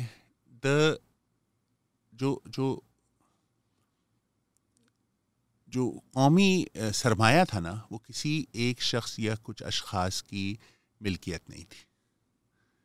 ملکیت جو تھی وہ حکومت کی تھی یا ریاست کی تھی, لیکن وہ کوئی انفرادی طور پر ہو سکتا ہے لوگوں نے رشوت لی ہو, یہ لیا ہو, لیکن انفرادی طور پر سسٹم جو الاؤ نہیں کرتا تھا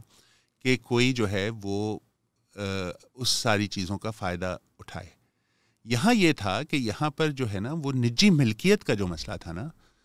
that is the difference between the capitalist system but even a controlled sort of a Soviet economy. Doesn't that also often degenerate into state capitalism then? نہیں, state capitalism کا مسئلہ الگ تھا. دیکھیے نا, اسٹیٹ کیپٹلزم کے اسٹیٹ نے لیا سرپلس اور پھر ایک آپ کو دیا, اور آپ کو بہت ہی رعایتی حوالے سے دیا, اور آپ کو کہا کہ آپ انڈسٹری لگائیں, کیونکہ اسٹیٹ خود نہیں کام کر سکتی ہے, تو آپ لگائیں اور آپ اس سے منافع کمائیں, اور پھر آپ لوگوں کو نوکری دیں, اور نوکری کے ذریعے لوگوں کو تنخواہیں ملیں گی. وہاں پر یہاں سینٹرلائزڈ اکانومی تھی, اور اس کے ذریعے اب انہوں نے غلط فیصلے بھی کیے, کلیکٹیوائزیشن کے غلط ہوں گے, یا جہاں انڈسٹریلائز کیا وہ غلط ہے, یا کمپٹیشن نہیں دیا, یا یہ بات کہنی ہو سکتی ہے کہ شاید لوگ اگر انڈیویجول کمپٹیشن ہوتا ہے تو ایک زیادہ اچھی اکانومی ہوتی ہے. I am not saying that it was a perfect system اور that everything they did was right, but I don't think there was a notion of individualised wealth اور پرائیویٹ ویلتھ. جو private property کا ہے نا, وہ کسی حد تک, اب وہ ہو سکتا ہے کہ ہم مکسڈ, میں تو اس حساب سے بات کر رہا ہوں, جو میری اپنی ترجیح ہے وہ تو الگ بات, جو اس چیز کو میں ترجیح کرتا ہوں اس وقت وہ تو الگ بات ہے. لیکن جو ایک کلاسیکل مقصد نہیں کہ ایک سوویت سسٹم آف گورننس کی جو آپ بات کریں, جو بڑا سینٹرلائزڈ ہائپر سینٹرلائزڈ سلسلہ ہوتا تھا, جس میں جو ہے وہ ایک سینٹرل پلاننگ کے ذریعے اور 5 ایئر پلانس کے ذریعے جو ہے وہ پرائیورٹائز کیے جاتے, ترجیحات دی جاتی تھیں کہ اب ہم اس میں کریں گے, اس میں کریں گے. دوسری بات یہ کہ دیر واز سم کچھ کمٹمنٹس تھیں اس معاشرے میں, وہ کمٹمنٹس تھیں کہ تعلیم عام اور مفت ہونی چاہیے, لوگوں کو جو ہے وہ صحت عامہ کی طرف ایک وہ سلسلہ تھا, لوگوں کی نوکریوں کی طرف تھا, لوگوں کو گھر کے حوالے سے تھا. تو ایک یہ بھی رجحان تھا کہ غربت کم کی جائے. اب چین میں وہ بہت دن لگے اس چیز کو اور مختلف تھا, لیکن یہ کہ یہ بھی تھا کہ لوگوں کی جو پسماندگی ہے یا ان کے جو معاشی مسائل ہیں ان کو کس طرح سے حل کیا جائے. گو کہ سبھی غریب تھے وہ ٹھیک ہے, لیکن یہ کہ کوئی ایسا بہت زیادہ فرق نہیں تھا. تو یہ بھی ایک کمٹمنٹ تھی ان کی. ہاں, پاکستان میں جو یہ انڈسٹریلسٹ کلاس ہے, وہ روزیٹا کی بھی ایک کتاب آئی ہے, اس میں تو 71 میں آپ نے جس طرح آدم جی جوٹ مل کا ذکر کیا ایسٹ پاکستان میں, تو ایک جو کلاس ہے اس کی ویلتھ تھی, اس کی اونرشپ تھی, ان کی فیکٹریز تھیں اس پاکستان سے جو ایک ایکسٹریکٹیو ماڈل پہ ہی چل رہی تھیں, ان کو بہت پیسہ آ رہا تھا. تو پھر وہ جب 71 ہوا اس کے بعد نیشنلائزیشن ہو گئی, وہ کتنا بڑا فیکٹر ہے in sort of the Muhajir identity becoming a political identity, because a certain class of industrialists thought that the wealth has been stolen from them, first in 71 and then through nationalization.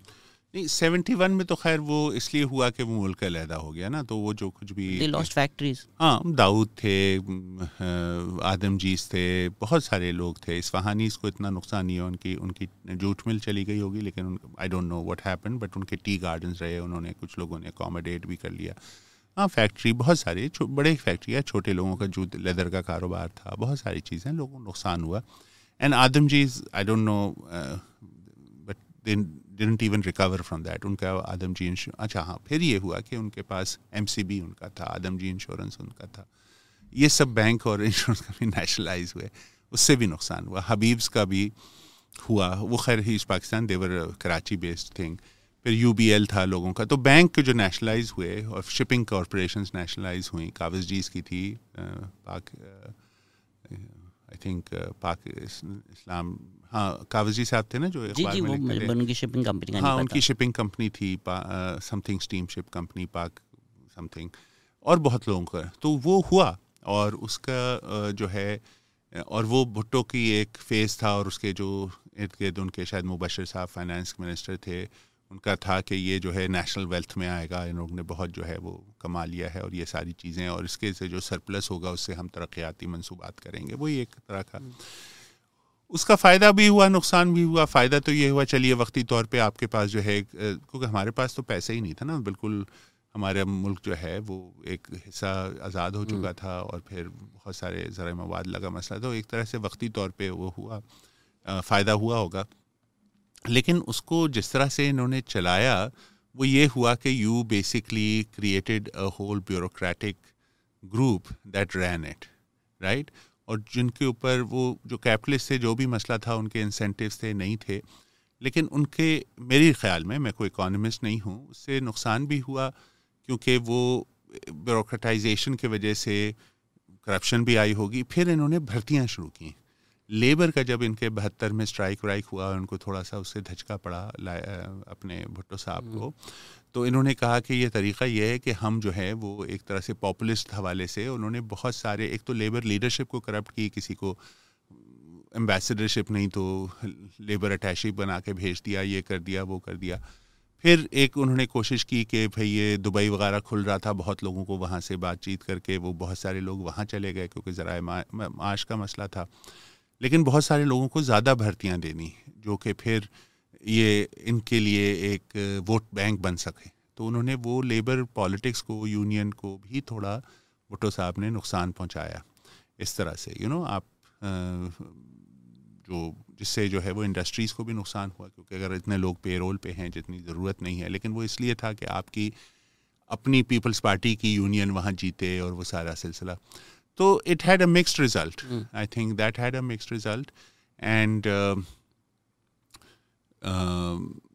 مطلب the intentions were good. انہوں نے education کو بھی جو ہے اسکولوں کو بھی نیشنلائز کیا لیکن جو چیدہ HSN کو نہیں کیا گرامر اسکول کو نہیں کیا لیکن بہت سارے اسکولوں کو انہوں نے نیشنلائز کر دیا. پھر وہاں پر لوگوں کو رسائی تو ہو گئی سستے اس پہ اسکولوں کی لیکن ان کے اسٹینڈرڈس کیا تھے اور کس طرح سے اس کو مینٹین کیا گیا. تو بولیے. In terms of Zulfikar Ali Bhutto وہ جو ایک موومنٹ ہے as Zulfikar Ali Bhutto's reign played out may be وہ موومنٹ بھی تھوڑی انڈر پلے ہو جاتی ہے کہ کس طرح پورا لیفٹ کولیٹ ہوا تھا around Zulfikar Ali Bhutto. why or what do you think Zulfikar Ali Bhutto did that abandoned those left principles جس کی وجہ سے ان کے جو لیفٹ کے ساتھی بھی تھے انہوں نے بھی چھوڑ دیا یا کیا وہ الگ کر سکتے تھے؟ بات تو صحیح ہے کہ بھٹو صاحب جو ہے کراچی شہر میں جو ہے وہ انہوں نے خاص طور پہ کراچی کے کچھ جو NSF کے لوگ تھے اور جو ماؤسٹ کمیونسٹ گروپس تھے ان کے ساتھ انہوں نے کولیشن کیا اور آگے بڑھے. پھر ان کی اپنی ایک شہرت تھی مڈل کلاس میں طلباء میں مزدور میں پھر کسانوں میں وہ ایک بنی اور ان میں لیفٹ کارڈرز نے خاصا حصہ دیا. جب ایوب خان کا 68-69 کا ہوا ہی was a populist leader progressive intentions تھے انہوں نے سب کچھ کیا. آئی تھنک 70 تک جو ہے وہ ساتھ چلے اور بلکہ بھٹو صاحب میری جو اپنی تحقیق ہے اس حساب سے وہ بائیں بازو کے لوگوں کو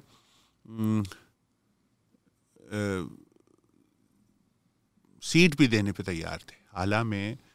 حالہ میں جو کانفرنس ہوئی تھی 70 میں اس میں انہوں نے بنیادی طور پہ کہا تھا اور اچھی خاصی بھی کچھ لوگ کہتے ہیں 15 کچھ کہتے ہیں 20 لیکن سیٹ دینے کو تیار تھے. جو بائیں بازو کی تنظیمیں ان کے ساتھ تھیں جو کہ زیادہ تر پرومائز تھیں انہوں نے اس وقت انکار کیا اور اگر وہ دے دیتے تو شاید اور لوگ پارلیمنٹ میں ہوتے. معراج صاحب جو ہے وہ الیکٹڈ نہیں تھے وہ جیت جاتے شاید لالو کھیت سے پروفیسر غفور کے خلاف. یہ سب اسپیکولیشنز ہیں. لیکن بعد میں جب لیفٹ نے ہڑتالیں کیں اور ان کے اپنے جو کارڈرز تھے یا اپنے نزدیکی لوگ تھے چاہے وہ معراج صاحب ہوں چاہے وہ خورشید حسن میر ہوں چاہے وہ حنیف رامے ہوں چاہے وہ جے رحیم ہوں جب انہوں نے ان کو تھوڑا پش بیک کیا in terms of being more democratic, being more inclusive, کیونکہ ان کا 73 کی جو آئین تھا اس میں تو ایک کنسنسس تھا، لیکن اس کے فوراً بعد بلوچستان کے اندر جو فوج کشی ہوئی، پھر اس کے بعد جو ہے وہ جس طرح سے نیب کے پیچھے یہ گئے، جو مختلف گورنمنٹس توڑی گئیں، پھر نیب کے پیچھے گئے، پھر وہ سارا حیدرآباد کانسپریسی کیس اور بھی وجوہات ہوئی ہوں گی، اور جس طرح سے وہ اپنے جو اپوزیشنز تھے ان کے خلاف خاص طور پہ جماعت اسلامی پہ خاصا جبر ہوا، تو اور مختلف قسم کے ڈریکونین لا جو امینڈمنٹس ہوئیں، تو اس پہ لوگوں نے جب اعتراض کیا تو ان کو پش بیک ہوا، تو پھر انہوں نے کہا کہ ان لوگوں پہ پھر انہوں نے بھی ان پہ جبر کیا اور تشدد کیے، خاص طور پہ 72 کی تحریک یا 73 میں بلوچستان میں سارا کچھ، تو پھر آئی ڈونٹ نو وہ تھوڑا بدزن ہو گئے، یا انہوں نے کہا کہ مجھے اور کانسٹیٹیوئنسیز ڈھونڈنی پڑیں گی، کیونکہ اگر آئندہ الیکشن ہوا تو شاید یہ لوگ ہمارے ساتھ نہ چلیں، تو انہوں نے تھوڑا سا ان لوگوں کو جو کوٹ اینڈ کوٹ الیکٹیبلز کو ساتھ رکھنے کی کوشش کی، اور جو 77 کا الیکشن تھا اس میں انہوں نے کوشش یہی کی کہ تھوڑا سا الیکشن سے پہلے انہوں نے شراب بین کر دی، یا جمعے کا یہ زیادہ نہیں کرایا تھا، یہ انہوں نے کیا تھا، جمعے کی چھٹی کر دی اتوار کے بجائے، کہ وہ تھوڑا سا ان کا خیال تھا کہ اگر ہم اسلامک ٹچ پالیٹکس دیں گے تو پھر یہ جو ہے وہ یہ سمجھے کہ جو، کیونکہ کچھ اپوزیشن ظاہر سی باتیں اسلامک پارٹیوں سے بھی آ رہی تھیں جو کہ بعد میں اکٹھے ہو کے PNA کے حوالے سے بنی، تو I think it was his reading which may have been quote and quote I mean he didn't, وہ تھوڑا سا ان میں جو ہے نا وہ ان سب میں ہو جاتا ہے میرا خیال ہے نان ڈیموکریٹک ایلیمنٹ تھا، وہی والی بات ہے نا کہ اگر لوگوں کو ساتھ لے کے چلنا ہے تو تھوڑا سا آپ کو اپنی انا کو مارنا پڑتا ہے، تھوڑا سا گیو اینڈ ٹیک کرنا پڑتا ہے، وہ شاید اس کے لیے اس وقت تیار نہیں تھے، یا ان کے گرد جو لوگ تھے وہ کہتے ہیں کہ سر ہم آپ ہی آپ ہیں، یا ہم کر لیں گے، کوئی فرق نہیں پڑتا ہے، لیکن ان کو نہیں پتا تھا کہ کس قسم کی جو ہیں وہ سیاہ قوتیں جو ہیں وہ ان کے گرد منڈلا رہی تھیں، اور انہوں نے 73 میں جو بنگلہ دیش وہ بلوچستان میں کیا، میری یہ رائے ہے اوروں کی، اس سے جو ہے وہ ایک ایسی قوت جو کہ بنگلہ دیش میں تھوڑا پیچھے ہٹی تھی، یعنی کہ جو فوج ہے اس کو پھر سے اس نے ایک سہارا دیا اور ان کی ایک لیجٹمیسی ریسٹور کی، اور وہ قوتیں ان کے گرد منڈلا رہی تھیں، لیکن وہ ان چیز کو نہیں سمجھ سکے، جیسا کہ اکثر لوگ نہیں کرتے ہیں، ہمارے ابھی بھی ایک پاپولسٹ لیڈر ہیں، ان قوتوں کو نہیں سمجھ سکے، تو کوئی نہیں سمجھ سکتا۔ اگر ہم لیفٹ کے رول پہ تھوڑا پیچھے جائیں، اس وقت تھوڑا سائڈ اسٹیپ ہو گیا تھا، راولپنڈی کنسپریسی کیس آپ نے کہا وہ تھی نہیں تھی، اس پہ بڑی رائے ہے لوگوں کی، کچھ لوگ آرگیو کرتے ہیں storm in a tea cup, کچھ لوگ آرگیو کرتے ہیں نہیں کچھ تو تھا، ایک لسٹ بھی تھی، میٹنگز بھی ہوئی تھی، یا وہ جو ہمارے انٹلیکچوئلز ہیں وہ آرمی والوں کے باتوں میں آ گئے، پھنس گئے، یا ایک کل لسٹ بھی تھی کہ اچھا ان کو مارنا ہے۔ آپ کی کیا رائے ہے کہ storm in a tea cup ہی تھا یا نہیں، ایک منظم پلان تو تھا؟ دیکھیے یہ میری کتاب میں ہے، اس کتاب میں تو نہیں ہے، لیکن اور دوسری جو پہلی جو سرخ سلام جس کا آپ نے ذکر کیا، کمیونزم ان پاکستان والی جو کتاب ہے، اس میں نے کیا، اور میں نے مختلف رائے جو ہے رکھی ہے، مختلف پہلو رکھے ہیں، مختلف لوگوں کے باتوں کی تجزیہ کیا ہے، جو اس وقت حیات تھے، جو شامل تھے، جو نہیں تھے، جو اخبارات میں ہیں، یا جو امریکہ یا برطانیہ کے انٹیلیجنس ایجنسیز کا تجزیہ تھا، جو اس طرح سے سب چیز رکھی ہے۔ دیکھیے جو کچھ ہوا وہ یوں تھا، دیکھیے بات یہ ہے کہ بات تو ہو رہی تھی کچھ نہ کچھ، اور جو فوج کے اندر میجر جنرل اکبر خان اور ان کے جو ساتھی تھے وہ جو ہیں وہ تھوڑا سا،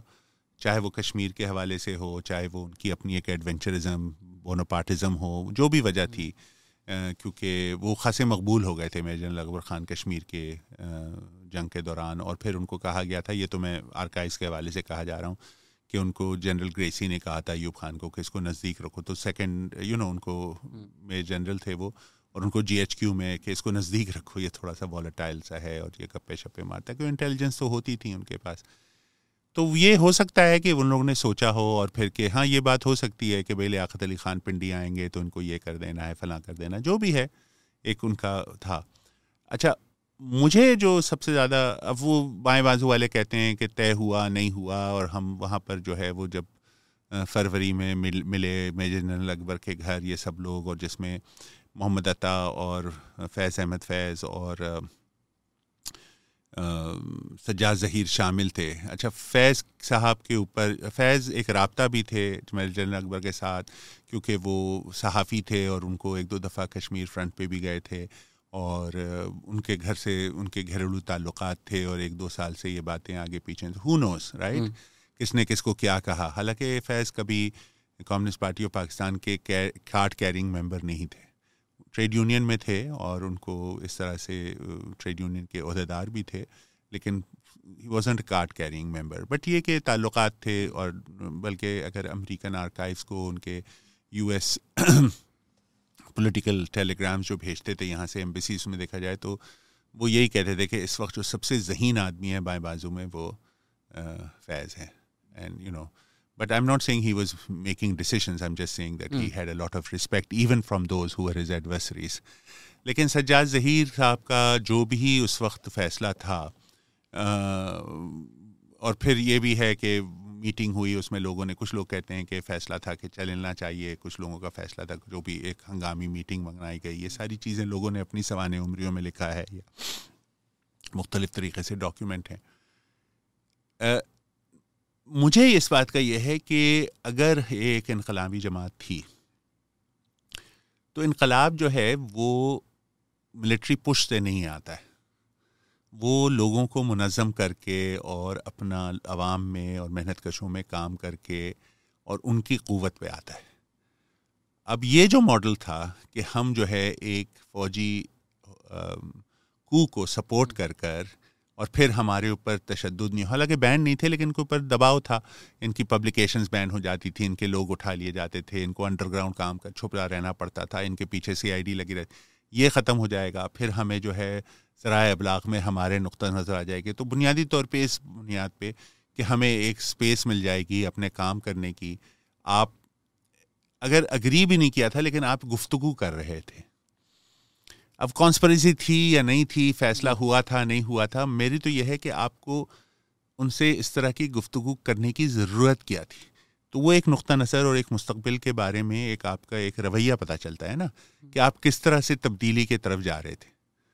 آپ اگر ایک جسے کہنا چاہیے ایک حکمران جو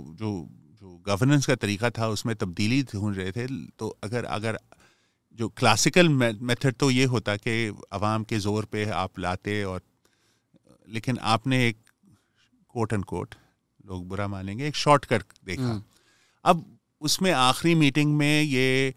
طے ہوا تھا کہ جائیں گے یا ہم کمیونسٹ کارڈرز نے کہا تھا کہ بھائی یہ ایڈونچرزم میں ہم نہیں جائیں گے, یہ ایک الگ مسئلہ ہے اور میں تو تھا اور مختلف لوگوں کی مختلف رائے ہے. لیکن میرا جو تنقید وہ یہ ہے کہ آپ کو شروع ہی سے اس گفتگو میں نہیں پڑھنا چاہیے تھا کیونکہ that shows a way in which you were thinking about political change which is not the most democratic way to bring political change. اگر آئی نو دریا کو کوزے میں بند کرنے والی بات ہوگی لیکن اس مومنٹ سے آج تک اگر ہم دیکھیں لیفٹ کا جو رول شرنک ہوا ہے, اوبویسلی وہ PPP ذوالفقار علی بھٹو کے ٹائم پر ایک نمایاں ہوا پر پھر ضیاء الحق آ گئے تو پھر وہ اور شرنک ہو گیا. تھوڑا MRD موومنٹ میں بھی لیفٹ کی انوالومنٹ تھی. تو یہ جو شرنکنگ اسپیس ہے from Rawalpindi conspiracy case to today, what do you attribute it to? نہیں, راولپنڈی کانسپریسی کیس کے بعد تو ٹھیک ہے وہ ایک طرح سے جیسے کہنا چاہیے ریاستی جبر دا اسٹیٹ آپریشن آیا, وہ چیزیں شرنک ہوئیں لیکن پھر آہستہ آہستہ بحال بھی ہوا. اور جیسے آپ نے کہا کہ 60s میں بہت دباؤ تھا, یہاں پر 64-65 میں ٹبیکو کی اسٹرائک ہوئی, چیزیں ہوتی رہتی تھیں لیکن وہ 68 میں جو ہے 69 میں ایوب خان کے خلاف وہ ایک لاوا پھٹا اور بہت گھراؤ جلاؤ اور یہ ساری چیزیں, اور لوگوں کا یہی وہ تھا کہ اب جو ہے یہ وہ وقت ہے جو آ گیا ہے. بعض لوگوں کا یہ بھی تجزیہ تھا 71 کے حوالے سے. بھٹو نے اس ساری چیزوں کو وہ جو لوگوں کے 71 میں بنگلہ دیش کا آزاد ہونا اور اس کے بعد یہاں پر جس طرح سے 72 کے اندر جو ہے وہ کراچی کے اندر ایک پوری مزدور تحریک ہوئی, پہلے سائٹ میں پھر لانڈی میں. تو آئی تھنک بھٹو نے پھر کہا کہ یہ تو چیزیں جو ہے نا اس کو اسٹیٹ کو کنسالیڈیٹ کرنا تھا, تو اس نے ایک ان چیزوں کو دبایا, زور سے دبایا اور پھر اس کو جو ہے کنسالیڈیٹ کے پھر بعد میں کوٹ لکھپت وغیرہ میں لاہور میں بھی ہوئی اور پھر وہاں پر حش نگر میں بھی چیزیں ہوئیں جو کہ MKP وغیرہ کر رہی تھیں. تو I think Bhutto also consolidate the state structure along with its violence, the monopoly of violence. تو وہ تو ایک بات تھی. اور وہ پھر طریقہ جو ہے وہ مختلف، جیسے MRD کی موومنٹ ہوئی، ضیاء صاحب نے دبایا، اور اس کے بعد جو ہے وہ ان چیزوں کو تنظیمی طور پہ بہت ساری چیزوں کو 80 کی ابھی تاریخ جو ہے وہ بائیں بازو کی لکھی نہیں گئی ہے، اور کب لکھ رہے ہیں آپ؟ نہیں اور لکھیں گے لوگ جو اس میں شامل تھے، لیکن بین الاقوامی طور پہ بھی دوست اگر آپ دیکھیں بائی دا لیٹ 80s، یہ جو سوویت یونین کے حوالے سے اور ارلی 90s تک جو ہے نا، اور پھر چین کا خود ایک گو کہ کمیونسٹ پارٹی ہے لیکن ان کا جو ایک لبرل اکانومی کی طرف رجحان رہا، تو بہت ساری ڈسلوجمنٹ بھی ہوئی اور چیزیں جو ہیں وہ ریکنفگر کی گئیں. تو تاریخی پس منظر اس کتاب کے حوالے سے اگر آپ دیکھیے، معاف کیجیے گا یہ تھوڑی سی مختلف بات ہو جائے گی، لیکن اگر بائیں بازو کی تاریخ کے حوالے سے یا جدوجہد کی تاریخ کے پچھلے 2-3 صدیوں میں دیکھیے، تو جو 19ویں صدی کا شروع ہے وہ انسپائرڈ ہے فرانسیسی انقلاب سے، you know, democracy, fraternity, liberty and all that, right, equality, fraternity, and you know, egalite, fraternity, you know, and تو اور جو 20ویں صدی کا شروع ہے وہ ہے انسپائرڈ سوویت انقلاب سے. ایک پورے صدی پہ اثر پڑتا ہے نا. لوگ نے 20 اور 30 کی دہائی میں جہاں ان کے پاس نوآبادیاتی نظام یا کلونیلزم کے خلاف جدوجہد کی، وہاں وہ جو ہے وہ بنیادی طور پہ ایک پرولتاری انقلاب کے لیے بھی یا اصلی انقلاب کے لیے بھی کر رہے تھے. ہمارے پاس اب وہ کہانی نہیں ہے 21ویں صدی کے شروع میں، اور جو ہے بھی لیفٹ میلنکولیا کہ ہم سوویٹ تھے تو اچھا تھا، یہ تھا وہ تھا، وہ ہے. ہم نے یہی بات اسی لیے یہ تاریخ لکھ رہے ہیں کہ جو ہے ماضی جو ہے وہ ڈیڈ نہیں ہوتا، مرتا نہیں ہے، لیکن اسی کے روئنز میں سے ہمیں انسپریشنز ملتی ہیں. تو ان چیزوں کو لکھنے کا وجہ بھی یہ ہے کہ ہم جو مستقبل کے وہ شاید وہ ٹیلوس نہ ہو کہ بھائی پہلے آپ یہ ہوگا، لیکن جو بھی مستقبل ہوگا اس کے لیے جدوجہد، جو پچھلی جدوجہد ہے اس سے ہم سبق تو سیکھ سکتے ہیں. وہ ابھی اٹس ناٹ انٹائرلی ڈیڈ، اور جو ہمارا حال ہے وہ اس کے ایک ڈائلاگ میں ہے. جیسے میں ہوں، چاہے وہ میموری کے حالت میں ہو، چاہے وہ میری کمپورٹمنٹ کے حالت میں ہو، چاہے وہ میرے عادات اور کے حوالے سے ہو، وہ چیزیں ہیں ہمارے اندر. اب یہ ہے کہ اس کو کس طرح سے کانشیسلی اکٹھا کرنا اور سوچنا کہ، کیونکہ دیکھیے جو بھی کچھ ہوا ہے، بہت ساری باتیں جو ہیں جیسے اقتصادی ناانصافی جو ہے یا جیسے سماجی انصاف جو ہے، یہ سوالات تو ابھی تک موجود ہیں. چاہے وہ آپ مارکسزم کہیے، چاہے اس کو جو بھی نام دیجیے، ضروری نہیں ہے کہ اس کو لیبل کیا جائے، لیکن یہ جو بنیادی چیزیں ہیں یہ اب تک ہمارے یہاں ہیں. لیکن اس کو اپروچ کرنے کا یا ان مسائل کو حل کرنے کا جو طریقہ ہے، یہ کوئی مطلب صحیفے میں نہیں لکھا ہے، یہ ہمارے آپ کے تجربات سے یا ہمارے آپ کے کام کرنے ہی سے سامنے آئیں گے، رائٹ. اور اسی لیے اگر آپ اس میں انوشے اور انوشے ملک اور حسن جاوید کا پرچہ دیکھیں تو اس میں انہوں نے، کٹی صاحب جو تھے وہ ہمارے یہاں بہت اہم پولیٹیکل ورکر تھے، انہوں نے بزنجو صاحب کے ساتھ بھی کام کیا. ان کی تاریخ کو لے کر ہمیں بتاتے ہیں کہ انہوں نے کس طرح سے کس موقع پہ کیا کام کیا. یا آپ عاصم سجاد کا اس میں پرچہ ہے، میں واپس آ رہا ہوں کتاب پہ، اس میں انہوں نے 2 محنت کش مزدور لیڈروں کے حوالے سے دیکھا ہے کہ انہوں نے کس طرح زندگی گزاری، اور وہ مایوسی میں نہیں ہے، وہ ابھی تک جدوجہد کر رہے ہیں، لیکن اپنی تنقید بھی ہے اپنے ماضی پہ، لیکن اس کو آگے بھی لے کے چل رہے ہیں. اسی طرح اسد کا جو پرچہ ہے اس میں، وہ بھی ایک احاطہ کرتا ہے پیپلز پارٹی کے حوالے سے کہ کس طرح سے 70 کی دہائی میں لوگ بھٹو کو دیکھتے تھے. اس کا جو ایک اپنا انسپریشن تھا، ایموشنل اٹیچمنٹ تھا، وہ بھٹو کی ایک شخصیت نہیں تھی بلکہ ایک سوچ کے حوالے سے جو کہ آزادی کی طرف ان کو لے جاتی تھی. تو جہاں میں نے آپ کو بھٹو کی تنقید کی، وہاں بھٹو کی اپنی شخصیت اور اس کی سیاست کا ایک بہت گہرا اثر ہے ہمارے عوام پہ اور ہمیں کچلے ہوئے اور نچلے طبقات کے عوام پہ، کہ اس میں اس کو ایک انسپریشن ملتا تھا، ایک اپنے مستقبل کے روشن مستقبل کا ایک علامت ملتی تھی. تو یہ سب چیزیں جو ہے نا، لیکن یہ آپ کو کسی تاریخ میں نہیں ملے گی. اس لیے ہم نے یہ کتاب اکٹھے کی ہے. اس میں بہت خامیاں بھی ہوں گی، لوگ لکھیں گے، اس کی تنقید ہوگی، اور جیسے میں نے کہا کہ یہ ہم جو بھی کہیں اس کو اس میں نیشن سٹیٹ ضرور ہے، وہ اس کے باہر نہیں ہو سکتا، لیکن اس کے علاوہ بھی ہم نیشن سٹیٹ سے ہٹ کے تاریخ کے حوالے سے بات کر رہے ہیں. اس میں میں اکثر کہتا ہوں you are who your heroes are. تو جب ہم فورگاٹن میموریز کی بات کرتے ہیں، فورگاٹن ہیروز کی بات کرتے ہیں، اگر آپ بچوں کو بتائیں گے کہ ارطغرل آپ کا ہیرو ہے تو وہ ارطغرل بننا چاہیں گے. جس طرح آپ نے آج کل ذکر ہوتا ہے کہ انپریسیڈنٹڈ ہو رہا ہے جو ہو رہا ہے، شاید ایک وجہ اس کی یہ بھی ہے کہ ہمارے جو سمبلز آف ریزسٹنس ہیں ان کو نہیں بتایا جاتا. بھگت سنگھ یہاں جیے، یہاں پھانسی ہوئی، لیکن وہ انڈیا کے ہیرو ہیں، ہم ان کو ہیرو نہیں مانتے. آپ نے حسن ناصر صاحب کا ذکر کیا، ان کی کہانی بتانا کتنا ضروری ہے. somebody who was tortured in the Lahore fort. بالکل. تو پلیز بتائیے لوگوں کو. اچھا، اور پھر میں آپ سے اسی موضوع پہ ایک اور بات بھی کروں گا جو کہ اس کتاب میں ہے. دیکھیے، حسن ناصر جو تھے وہ بڑے کھاتے پیتے اچھے گھرانے سے تھے. ان کے والد ڈاکٹر تھے، وہ حیدرآباد سے، اور بہت نوجوان آئے، میرے خیال ہے 18-19 سال کی عمر میں وہ پاکستان آ گئے. چاہے ان کو پارٹی نے بھیجا تھا، وہ کیوں سیاست میں آئے اتنی نوجوانی میں، یا وہ اور وہ آ گئے ہندوستان سے، اور وہ یہاں کام کرنے لگے، کراچی میں کام کرنے لگے، اور اور ایک دفعہ ان کو جلاوطنی بھی ہوئی. ان کو واپس ہندوستان بھیج دیا گیا 53-54 میں، جب اور وہاں وہ 1 سال رہے اور پھر وہ واپس آ گئے. اور جب ان سے پوچھا گیا، اور وہ میں نے آپ نے ذکر بھی ہے اس میں، وہ جو ہیں جو ہمارے ورکر ہیں جو ان کے ساتھ بیڑی ورکر ہیں، مالاباری صاحب، ان کے ساتھ وہ رہتے تھے، اور وہ ان سے کہتے تھے کہ دیکھو، میں وہاں جا سکتا تھا، میں اس خطے میں پیدا ہوا ہوں، میرا گھر وہاں ہے، میرے والدین وہاں ہیں، مجھے کوئی نفرت نہیں ہے ہندوستان سے یا بھارت سے، اور وہاں پر، لیکن میرا کام یہاں ہے. میرے جو جن کے ساتھ میں نے مزدوروں کے ساتھ زندگی گزاری ہے، جن محنت کشوں کے ساتھ میں نے زندگی گزاری ہے، وہ کراچی میں ہے، اور ان کے ساتھ ہی میرا جینا اور مرنا ہے. تو میں یہیں رہوں گا، اور میری اور تمہاری قبریں بھی یہیں بنیں گی. اور یہی ہوا کہ انہوں نے جو بھی جد و جہد کی اور خاصے کام کرتے تھے لوگوں کے ساتھ. لیکن 58 میں جب مارشل لا آتا ہے، اور وہ پھر بین ہونے کے بعد انہوں نے نیشنل عوامی پارٹی بنتی ہے، اس کے وہ سیکرٹری، لیکن ایک انڈر گراؤنڈ پارٹی تھی جس کے وہ حصے تھے، جس کی لیڈرشپ بدل گئی تھی. ان کو اس پہ بھی شاید اب میں جو ہے نا وہ سرائی سے کام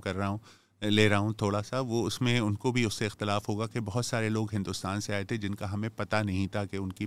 ماضی کیا ہے. وہ مطلب مخبر بھی ہوتے ہیں، بہت سارے لوگ ہوتے ہیں، اور یہ بھی ہوتا ہے کہ میں تو اتنے دنوں سے کام کر رہا ہوں، یہ پرسوں سے آیا ہے، بہت سارے مسائل ہوتے ہیں تنظیموں میں، رائٹ. تو لیکن یہ کہ 58 میں جب مارشل لا لگا، اس کے بعد جو ہے وہ پکڑ دھکڑ کا جو ماحول تھا، اس میں وہ خاصا جو ہے وہ ایک تو ان کو انڈر گراؤنڈ رہنا پڑا اور مصیبتیں جھیلنی پڑی اور مختلف جگہوں پہ لیکن ان کا کام جو ہے بدستور چلتا رہا، جن لوگوں کے ساتھ وہ رابطے میں تھے. اور پھر گرفتار ہو گئے، اور پھر 13 نومبر کی بات ہے، شاید سن 61 کی 13 نومبر آئی تھنک. تو اس میں یہ خبر آئی کہ، اور یہ اس پہ جو ہے وہ میجر اسحاق ہیں، اس وقت وہ وکیل تھے، وہ پنڈی کانسپریسی کیس میں بھی تھے، بعد میں انہوں نے وکالت کی، ریٹائرڈ میجر تھے، بعد میں انہوں نے MKP مزدور کسان پارٹی بنائی. وہ فیض صاحب کے پاس اپنی کتاب میں لکھتے ہیں کہ میں آیا اور پھر لگا کہ ایسا ہو رہا ہے کہ وہ وہاں پر حسن ناصر جیل میں، اس پہ بہت تشدد ہو رہا ہے. پھر خبر آئی کہ حسن ناصر نے جو ہے وہ خودکشی کر لی، اور وہ زاربند سے اپنے کو، لیکن پھر کیس انہوں نے ہیبس کارپس کا کیا، اور اس میں محمود علی قصوری بھی جو بڑے ایمیننٹ لائر تھے اور سول رائٹس کے بڑے، بعد میں انہوں نے پاکستان کے جو آئین ہے اس کے بنانے میں ان کا ایک بہت پیوٹل رول ہے، بہت بڑے لائر تھے، ایمیننٹ لائر تھے، جورسٹ تھے. تو قصوری صاحب جو ہیں وہ ان کے ساتھ تھے، کیونکہ اسحاق صاحب تو اس وقت جونیئر لائر تھے، انہوں نے کہ ہیبس کارپس کا کیس کیا، اور پھر وہ بنیادی طور پہ ان کی والدہ بھی آئیں، اور پھر وہ انہوں نے جو ہے وہ جو باڈی ہے اس کو دفنا دی تھی. اور تو ایونچولی والدہ آئیں and the body was exhumed, اور والدہ نے جو ہے وہ باڈی کو، اس کی اپنی ڈیٹیریشن وغیرہ بھی تھی، لیکن والدہ نے باڈی کو آئیڈینٹیفائی کرنے سے انکار کر دیا، وہ کسی اور کی تھی لاش. تو لیکن جو تشدد ہوا اس کی بھی جو ہے، مطلب ان پہ جو تشدد ہوا اس کا تو ہمیں نہیں پتہ، لیکن اس وقت بھی اور بھی لوگ اس لاہور فورٹ میں تھے جنہوں نے جس جیل میں یا جس جگہ وہ ان کو رکھا گیا تھا وہاں سے بہت ہی اذیت ناک قسم کی آوازیں بھی آئیں، اور جن لوگوں کو پہلے لاہور فورٹ میں رکھا گیا تھا انہوں نے بھی اپنی ایفیڈیوٹ میں لکھا کہ ان پہ کس قسم کی تشدد کیا جائے گا، وہ کیا گیا. بہت سی مطلب باتیں ہیں اس میں. دیکھیے بہت ہی مطلب جو تشدد کا طریقہ ہے ہمارے یہاں اب تو بہت ایڈوانس بھی ہو گیا ہوگا، لوگ ایک دوسرے سے سیکھتے ہیں اور اس وقت بھی تھا. لیکن آپ یہ ایک بات بتاؤں، ویری سینسٹیو تھنگ. ایک صاحب تھے جن پہ جو لیبر لیڈر تھے، ان کا میں نے لکھا ہے اس کتاب میں، پتہ نہیں اس مقالے میں ہے یا نہیں. تو ان کا لال خان شاید نام تھا. تو انہوں نے اپنی ایفیڈیوٹ میں یہ لکھا تھا کہ رمضان کے دن تھے اور وہ تھے تو مزدور لیڈر کمیونسٹ تھے لیکن روزہ بھی رکھتے تھے، تو ان کو زبردستی جو ہے وہ پانی پلایا جاتا تھا. وہ تو ایک بات تھی. پھر ان کو جو ہے وہ یعنی کہ ایک سیکچول وائلنس کروایا جاتا تھا، اور جو ہے جسے ہم کہتے ہیں جو یعنی کہ ہمارے یہاں کاسٹ تو کہتے نہیں ہیں، لیکن جو لوگ جن سے ہم دور رہتے ہیں چھوت چھات کے حوالے سے، ایک سویپر تھے ان کے ذریعے، گو کہ وہ ایسی چیزوں پہ یقین رکھتے ہوں نہ رکھتے ہوں، لیکن طہارت اور یہ سب ہمارے اندر ہے نا، ایک مڈل کلاس مسئلے ہوتے ہیں، تو ان کے ذریعے ان کے اوپر جنسی تشدد کیا جاتا تھا. تو وہ دو چیز تھی، ایک تو وہ ہیوملیشن اور دوسرا touch of a person who is impure for you. You understand what I am saying? So بہت سارا نفسیاتی قسم سے یہ چیزیں ہوتی تھیں. پتہ نہیں آپ کے جو سننے والے ہیں ان چیزوں کو سمجھ رہے ہیں یا نہیں سمجھ رہے ہیں، and that's not necessary, but I am just saying کہ یہ ساری چیزیں ہوتی ہیں. اور تو ہاں، حسن ناصر کا جو ایک اپنا کلیدی کردار تھا پاکستان کی بائیں بازو کی تاریخ میں، اور ان کو جس طرح سے سیاسی تشدد سے مارا گیا، اس کے بعد وہ ایک پاکستان کے بائیں بازو کے لیے ایک شہید کے طور پہ ابھرے جن کے بارے میں لکھا جاتا تھا. اس سے مجھے یاد آیا کہ وہ بہت ساری ایون 70 کی دہائی میں ایک رسالے نکلتے تھے، ایک الفتح نکالتے تھے ارشاد راؤ، اس میں جو ہے وہ ہمیشہ نومبر میں جو ہے وہ کور پہ ان کی تصویر ہوتی تھی. لیکن ہم نے ایک پرچہ اس میں یہ بھی ہے جو کہ 2-3 دوستوں نے مل کے، ہاشم ہیں اور مہوش ہیں، ہاشم ہیں اور احمد سلیم صاحب ہیں، انہوں نے احمد سلیم صاحب جو تھے ان کی بہت مصنف تھے، ریسرچر تھے، انہوں نے محنت کش کی تاریخ پہ مختلف لوگوں کی پر کتاب لکھی ہے، ابھی حال میں انتقال ہوا. لیکن ایک جو ان کا کمال تھا کہ انہوں نے بائیں بازو کی بہت ساری چیزیں اور قومی جو تحریکیں تھیں ان کی بہت ساری چیزیں اکٹھی کر لی تھیں، اور ایک طرح کی آرکائیو تھی ان کی جس پہ ہم لوگ سب نے استفادہ حاصل کیا. تو اس آرکائیو میں جو ہے انہوں نے 10 بائیں بازو کی یا قومی تحریک کی رسالوں کی کور ڈالے ہیں، چاہے وہ دہقان ہو، چاہے وہ جبل ہو، چاہے وہ الفتح ہو. اور یہ دکھانے کے لیے جو آپ بات کر رہے تھے کہ پاکستان میں بائیں بازو کی تحریک جو تھی وہ نہ صرف جو ہے زبانی کلامی کام کرتی تھی بلکہ تحریری کام کرتی تھی، اور کچھ انڈر گراؤنڈ تھے، اور یہ بھی، اور سب کے بارے میں ایک پیراگراف ہے، کوئی 10 ہیں، اور ان کے کورز ایک کورز کر کے، اور جو کہ ان کے پاس تھے، اور جو ہے تاکہ آپ لوگوں کو اندازہ ہو کہ یہ بھی ایک کنٹریبیوشن تھی جس کے بارے میں کچھ نہیں جانتے. اور سب سے بڑی بات یہ کہ یہ رسالے نکلتے تھے، لوگ پڑھتے تھے، سرخ پرچم کمیونسٹ پارٹی کا نکلتا تھا، جبل نکلتا تھا بلوچ حوالے سے، دہقان نکلتا تھا، وہ بھی بائیں بازو کی تحریک تھی، اور لوگ یہ کون السٹریٹ کرتا تھا کیا تھا، اور ان کو چھپوانا بہت مشکل ہوتا تھا کیونکہ یہ ڈکلیئرڈ نہیں ہوتی تھیں، ان کی جو ہے وہ سرکاری اجازت نہیں ہوتی تھی، اکثر کی، کچھ کی ہوتی تھیں، یا سینسر کا حوالہ تھا. تو کس طرح سے یہ لوگ چھپواتے ہوں گے، رات کو کن جگہوں پہ جا کے، کس پرنٹر نے، یہ بعض طور پہ رسک لیتا ہوگا وہ پرنٹر جو کہ ان کی چیزیں، اس زمانے میں پرنٹنگ ٹیکنالوجی بھی ایسے نہیں تھی، بٹر پیپر پہ لکھنا اور وہ پھر ہاتھ سے السٹریشنز بنانا. سرخ پرچم جو ہے کمیونسٹ پارٹی کا انڈر گراؤنڈ، اب وہ لوگ ہیں جو کہ رات کو یہ چیزیں، اس کے لوگو بنانا، یہ ساری چیزیں، this is a collective underground production, اور پھر یہ ڈسٹریبیوٹ ہوتی تھیں، اور کچھ پیسوں پہ، کچھ 2 روپے، 6 روپے، 10 روپے، اس طرح سے چندہ اکٹھا ہوتا تھا. تو یہ پوری ایک کہانی ہے جو کہ ہم لوگ کے عام طور پہ کوئی سوچتا بھی نہیں ہے اس بارے میں. سر ڈاکٹر تیمور امان ہیں، وہ آپ کی تعریف کر رہے ہیں، وہ آپ سے آپ کا رشتہ بھی پوچھنا چاہ رہے ہیں پاکستان میں کمیونزم سے. ہاں دیکھیے دوست، میرا اپنا رشتہ جو تھا وہ کوئی بہت ہی فارمل نہیں تھا، لیکن یہ ضرور ہے کہ میں ایسے لوگوں کے ساتھ اٹھتا بیٹھتا تھا اور بہت قریب تھا ان لوگوں سے جو کہ مختلف بائیں بازو کی تحریکوں اور تنظیموں کے ساتھ جڑے ہوئے تھے. تو 70 کی دہائی کے آخر میں کالج یا اسکول کالج میں تھا, جہاں پر کچھ ایسے دوست تھے جو کہ ایک مخصوص ایک مخصوص گروپ کے ساتھ تھے. ان کے ساتھ میں خاصا لیبر یونین کے حوالے سے یا اور چیزوں سے یہ جلسے جلوس میں جانا, کوئی میں فیصلے کن میرا نہیں تھا, نوجوان تھا, میری عمر بھی 15 16 17 18 سال ہوگی. پھر جب کالج کا دور آیا 18 19 20 سال میں, تو ہم نے مختلف دوست تھے جنہوں نے, جو میرا خیال ہے کمیونسٹ پارٹی آف پاکستان کی جو اس وقت شکل تھی اس کے نزدیک تھے. یہ میں پرو سوویٹ لوگوں کی بات کر رہا ہوں. اور 76 میں میرا خیال ہے, میری اپنی رائے ہے, کہ جب ماؤ کا انتقال ہوا اور چین میں چیزیں ہونے لگیں تو بہت سارے, اور جو کلچرل ریولوشن وغیرہ اس کے اوپر جو ہے ہم نے نظر ثانی لوگوں نے کی, تو بہت سارے ایسے لوگ بھی تھے جو کہ پہلے اپنے کو ماوسٹ گروپس کے ساتھ, کیونکہ پاکستان میں یہ تھا نا کہ بہت سارے گروپس تھے اور ہر شخص اپنے آپ کو کمیونسٹ پارٹی ہی کہتا تھا, تو وہ نزدیک آتے رہے. ایک خاص سوویت یونین کے جو گروپ تھے اس کے ضم نہیں ہوئے, لیکن کچھ لوگوں نے گفتگو شروع کی, ایک کولیشن, خاص طور پہ مارشل لاء کے حوالے سے صحافیوں کی تحریک ہوئی, اس میں کچھ لوگ گئے اور اس میں طلباء بھی گئے, انہوں نے بھی اپنی گرفتاریاں دیں, بہت ساری چیزیں ہوئیں. تو 80 کی دہائی میں ایک کچھ دوستوں نے ریسرچ فورم کر کے ایک رسالہ نکالا تھا جس میں کچھ جو ہے اوریجنل پرچے بھی ہوتے تھے, کچھ ٹرانسلیشنز وغیرہ ہوتی تھی. پھر ایک تھیٹر گروپ بنا دستک, اس میں ہم شامل تھے, اس میں ہر طرح کے لوگ تھے. It was a broad front of people, progressive people. اس میں ہم اس طرح کے کھیل جو بریخت کے حوالے سے یا اور بھی ایسے کھیل جو کہ بظاہر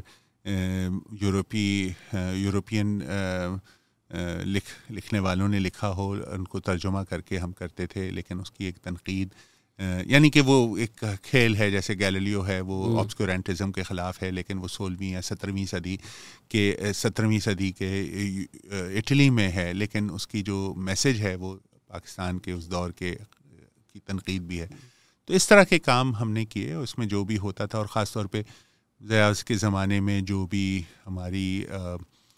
شہری حقوق کی چیزیں ہیں, تحریکیں ہیں, اس میں شامل رہے. لیکن یہ کہ یہ بات آپ نے انٹرسٹنگ کی, کیونکہ یہ ہم نے اپنے انٹروڈکشن میں بھی لکھا ہے کہ اکثر ایسی تاریخ جو ہے لکھتے ہیں وہ لوگ جو کہ خود اس میں شامل ہوتے ہیں, جس میں میں کسی حد تک, میں کوئی بہت اس میں نہیں, لیکن کسی حد تک میں ان لوگوں کے قریب رہا. کوئی ایسا میرا سینٹرل رول نہیں تھا کہ میں کوئی کر سکا, لیکن یہ کہ حمایتیوں میں رہا, میں بالکل اس بات کا اقرار کرتا ہوں. اور تو یہ بھی ہے کہ جو میں نے آپ سے بات کی کہ آپ نے پہلے کہا تھا نا کہ وہ لوگ جو ہی لکھیں, تو اس میں ہاں میں کہہ سکتا ہوں کسی حد تک انکساری کے ساتھ کہ ہاں آئی تھنک کیونکہ ہمارا پوڈ کاسٹ پورے ساؤتھ ایشیا میں سنا چاہتا ہے. جو لوگ بریخت کو پسند کرتے ہیں وہ بادل سرکار کو بھی ضرور پڑھیں. بنگال میں انہوں نے بریخت کی ٹیکنیکس استعمال کر کے بہت زبردست کھیل لکھے ہوئے. یا ان کی جو ہے چھتیس گڑھ, یہ حبیب تنویر, ان کا نام بھی ہے. ہاں اچھا آگے چلیے. جی, محسن رشید پوچھ رہے ہیں, his work includes a focus on gender as seen in gender politics and performance in South Asia. میری پہلی جو ان سے ملاقات ہوئی تھی وہ اسی کتاب کے بارے میں میرے تھوڑے سوال تھے. The question to him is, how has gender played a role in shaping politics and society in Pakistan, and has he observed any significant changes over the years? دیکھیے, میرا جو جینڈر کا کام ہے, شاید آپ شہزاد جانتے ہیں, میں جو ہوں وہی والی بات ہے کہ جو میرا آلٹرنیٹیو ہسٹری کے ساتھ جو تعلق ہے, تو وہ جو ہے میرا جو کام, میرا اپنا جو پہلا پی ایچ ڈی کا کام تھا وہ مصر پہ تھا, اور اس میں ریپروڈکٹیو ہیلتھ کے حوالے سے کام کیا. تو میرا وہ جینڈر کے حوالے سے وہ بھی تھا, اور وہ میرا اپنا نہیں تھا, ظاہر سی بات ہے. جو مجھے شیما کرمانی کے ساتھ تھا نا آپ کا وہ جو کتاب ہے جینڈر, نہیں میرا تو ابھی جو پرفارمنس والی یہ تو ہے, لیکن میری تھیسس جو تھی 90s میں جب میں نے اپنا پی ایچ ڈی کیا, وہ میں نے مصر میں 2 سال گزارے, اور میری جو پہلی کتاب ہے جس کا پاکستان میں کسی کوئی نہیں جانتا, وہ مصر پہ ہے اور ریپروڈکٹیو ہیلتھ کے حوالے سے, کیونکہ میری جو تھیسس ایڈوائزر تھیں, she was a feminist and worked on reproductive health in America. تو وہ ایک اپنا ایک وہ تھا. ظاہر سی بات ہے, تحریکیں جو عورتوں کی تحریک ہیں, اس میں ہم کالج کے زمانے میں بھی, چاہے وہ شیما کے تحریک نسواں ہو, چاہے وہ WF کا اجرا ہو 80 کی دہائی میں, ہم لوگ جو اس حد تک ہو سکتے تھے نوجوان مرد جو سمپتھائزرز کے حساب سے جو, تو وہ پھر میں نے جو ہے نا جو پہلا کام شروع کیا وہ پلپ فکشن کے حوالے سے شروع کیا, اور وہ کہانیاں جو کہ ہمارے ہاں فارمل طریقے سے نہیں پڑھی جاتی, جو کہ بیشتر خواتین پڑھتی ہیں, اگر جو پڑھی لکھی خواتین ہیں, خواتین ڈائجسٹ, پاکیزہ اور یہ ساری چیزیں, اس میں کس قسم سے جو ہے نا وہ عورتوں کو ڈپکٹ کیا جاتا ہے, اور اس میں بہت ساری ایسی چیزیں تھیں جو کہ ڈپکٹ کیا, لیکن آخر میں اس کا ریزولوشن بڑا پارسا قسم کا ہوتا تھا, لیکن بہت ساری چیزیں اس میں سیم سیکس ڈیزائر بھی تھا, اس میں عورتوں کی آزادی کے بہت سارے طریقے سے وہ عورتیں اپنے کو ایکسپریس کرتی تھیں ان اے ڈومیسٹک انوائرمنٹ. آخر میں جو ہے وہ ٹرانسگریشنز کی ان کو کیا کہتے ہیں سزا ملتی تھی, لیکن وہ تو ایک ژانرا کا مسئلہ ہے کہ وہ کھل کے نہیں لکھ سکتی. تو یہ ایک میرا تھا. اور پھر وہ جو جینڈر پرفارمنس کے حوالے سے میں, شیما اور آصف نے بھی طے کیا تھا, کانفرنس ہوئی تھی 2010 میں, پھر وہ جو ایڈیٹڈ والیوم تھا اس میں نے سارا شگفتہ پہ لکھا تھا, جو کہ ایک شاعر تھیں, اور ان کا ایک اپنا ایک موقف تھا یا ایک اپنی زندگی گزارنے کا تھا, جن پہ بہت تنقید even progressive middle class liberal عورتیں کرتی ہیں کہ وہ تو بڑی بے راروی تھی, اور اس کو جو ہے وہ مطلب مختلف قسم کے طریقے سے ان کو پیتھولوجائز کیا جاتا ہے. اور میرا یہ رویہ تھا کہ یہ ورکنگ کلاس عورتیں جب اس طرح کی فیصلے کرتی ہیں تو ان کو کرٹیسائز کیا جاتا ہے, لیکن جب مڈل کلاس اپر کلاس عورتیں اس طرح کی فیصلے کرتی ہیں تو وہ سیکچول فریڈم ہوتا ہے. تو ہاں کنیکٹڈ یہ سوال, why the Marxist in Pakistan are split into many insignificant faction, insignificant تو تھوڑا روڈ ہو گیا, and can't unite on a single platform. اور کوئی پوچھ رہے ہیں why communism left field in Pakistan. اب یہ تو بہت, لیکن اس سے پہلے میں کہہ دوں کہ آپ وہ ان کا یہ تھا نا کہ اگر لیفٹ عورتوں کی پالیٹکس آگے بڑھی ہے, اور بہت ساری چیزیں چاہے وہ ویف کا ہو, چاہے لیجسلیٹیولی ہو, یا بہت ساری چیزیں مطلب ظاہر سے, لیکن دوست جو سب سے اہم بات ہے وہ سیاسی طور پہ نہیں ہے, وہ یہ ہے کہ ہم نے پچھلے 20-25 سال میں یہ بھی دیکھا, چاہے وہ اس کی اقتصادی وجہ ہو, چاہے اس کی سماجی یا ثقافتی وجہ ہو, چاہے وہ اس کی انٹرنیٹ کی وجہ ہو, یا وہ نیٹ فلکس کی وجہ ہو, مجھے نہیں پتہ یعنی, لیکن آپ دیکھیے کہ جس طرح اب گاہے عورتیں آپ کو مختلف شعبوں میں نظر آ رہی ہیں, جو کہ صرف جو ہے ڈاکٹر اور استانی نہیں ہے یا بینکر نہیں ہے, ہے نا. ہم جب چھوٹے تھے تو ہمیں جو ہے وہ کسی دکان میں جاتے تھے تو ہم اور there were no female servers, right, اور دکانوں میں نہیں تھے, بہت ساری لڑکیاں گھر چھوڑ کر لیبر میں ہوں گی, سینس وہ انویزیبل ہوتی ہیں نا, یہ بھی کہانی نہیں لکھی نا, کتنی عورتیں سائٹ میں نوکری کرتی ہیں, شرمپ انڈسٹری میں نوکری کرتی ہیں, فارماسیوٹیکل انڈسٹری میں نوکریاں تو کر رہی ہیں, یا ہمارے گھروں میں صفائی نہ ہو, ہمارے گھر میں چپاتی نہ بنے اگر ڈومیسٹک سرونٹس نہ آئیں کہیں بھی, یہاں کیا لاہور کیا, رائٹ. تو there is a certain way in which, but now we see more and more women, of course still we don't see as many, اور ان کے اپنے حقوق, ان کے اپنے ورک پلیس مسئلے, ان کے جو ہیں ہراسمنٹ کے ایشو, ان کے آمدنی کے ایشو, یہ ساری چیزیں جو ہیں اب سامنے آ رہی ہیں, اور آپ چاہے نہ چاہیں ان چیزوں کو آپ کو ایڈریس کرنا پڑتا ہے. This is not only about #MeToo, right, this is more than that their presence is a struggle on its own. اور اس چیز کو لوگ کیپچر بھی کر رہے ہیں, نہیں بھی کر رہے ہیں, کوئی منظم تنظیم بھی ہے یا نہیں ہے وہ نہیں, لیکن آئی تھنک جسٹ بائی, جیسے کہنا چاہیے نا, انکروچمنٹ فرام بلو, ہمارے ایک دوست ہیں آصف بیات, وہ slowly and gradually they are there. تو یہ بھی ایک چیز ہے جس کو ہمیں سیاسی طور پہ سمجھنا پڑے گا, وہی the everyday, the mundane, the ordinary, جس کو ہم لوگ جو ہے ریکگنائز نہیں کرتے یا اس کو لکھتے نہیں, ہم اس کو گرانٹیڈ لیتے ہیں, بٹ وہ چیزیں ہو رہی ہیں ہمارے نزدیک. Beautiful, let's end it with this question کہ لیفٹ کیوں نہیں یونائٹ ہو سکا, یا اگر لوگ سمجھتے ہیں فیل ہو گیا تو کیوں ہوا؟ نہیں, اس کا میں کیا جواب دوں, اس لیے تو آپ ایسے سوال کر رہے ہیں جس کا جو ہے نا, جو کہ میرے پاس کوئی بگ بینگ کیسے ہوا نہیں. ہاں, وہ آپ میرے مزاج سے واقف ہیں, میں کوئی بہت ہی جو ہے نا پرسکرپٹیو قسم کی باتیں یا ایسی باتیں کہ میرے پاس جو ہے وہ چیزوں کی جواب ہے, یا کوئی میں نے کوئی بس اس طرح ہو جائے ساتھی تو پھر یوں ہو جائے گا اور دنیا ٹھیک ہو جائے گی, یہ لوگوں کی ہے رویے ہوتے ہیں, لیکن میرا جو ہے نا میرا مزاج یہ نہیں ہے کہ ہم بیٹھ کے گھنٹوں بات کر سکتے ہیں کہ why left didn't unite and things like that, اور اس میں, لیکن I don't think that's a productive way to sort of think about it. میں نے آپ سے بات یہی میں کہنا چاہوں گا کہ ہم یہ جو ہماری کاوش ہے یہ ایک ابتدا ہے, اور ہم چاہتے ہیں کہ لوگ اس کو پڑھیں, اگر یہ کتاب یہاں ملے, اور اس کو پڑھیں, اس کی تنقید کریں, اور اس کے مختلف پہلوؤں کو جو ہے وہ ایک کے اوپر نظر ثانی کرنا چاہیں اور چیزیں لکھیں اور کہانیاں لائیں، وہ کہانیاں جو کہ آپ جس کی طرف اشارہ کر رہے تھے، کیونکہ یہ تو ہم نے اپنے جو بھی ہماری سمجھ میں تھا، جن لوگوں کو ہم جانتے تھے، جو ہم سمجھتے تھے کہ اس موضوع پہ کام کر رہے ہیں، کچھ لوگوں کو ہم نے نہیں شامل کیا، کچھ لوگوں کو شامل کیا. لوگوں کو اعتراض بھی ہوگا کہ بھئی ہمارا کام کیوں نہیں ہے، وہ ہم اس کی معذرت بھی کرتے ہیں، لیکن جو اپنی ہماری سمجھ تھی اس حساب سے کیا. But I think we wanted to start a conversation, a dialogue, and to really capture those lives and those stories that have not been part of our mainstream national history, that have been silenced. And I hope that this is the first step and not the last, and others will take up the challenge. نہیں سر، ہماری تو پوری pod cost کی یہی کاوش ہے جو آپ نے ابھی بیان کی. نہیں تو ہم آپ کے ساتھ ہیں، جیسے ہم کہا کرتے تھے ہم آہنگ ہیں. ہم آہنگ ہیں بالکل سر، انشاءاللہ. شکریہ. آپ کے سارے جو کنٹریبیوٹرز ہیں ایک ان کے ساتھ بھی زوم کریں گے، تب تک ہوپ فلی لوگ بہت ہی ذہین لوگ ہیں ہم، اور میرے سے زیادہ پڑھے لکھے سمجھدار، اور ان سے سیکھنے کا مجھے ہی موقع ملا ہے اور اسد کو موقع ملا ہے. آپ کا بہت شکریہ سر، بہت شکریہ آپ کا. Thank you very much for listening. Take care. خدا حافظ.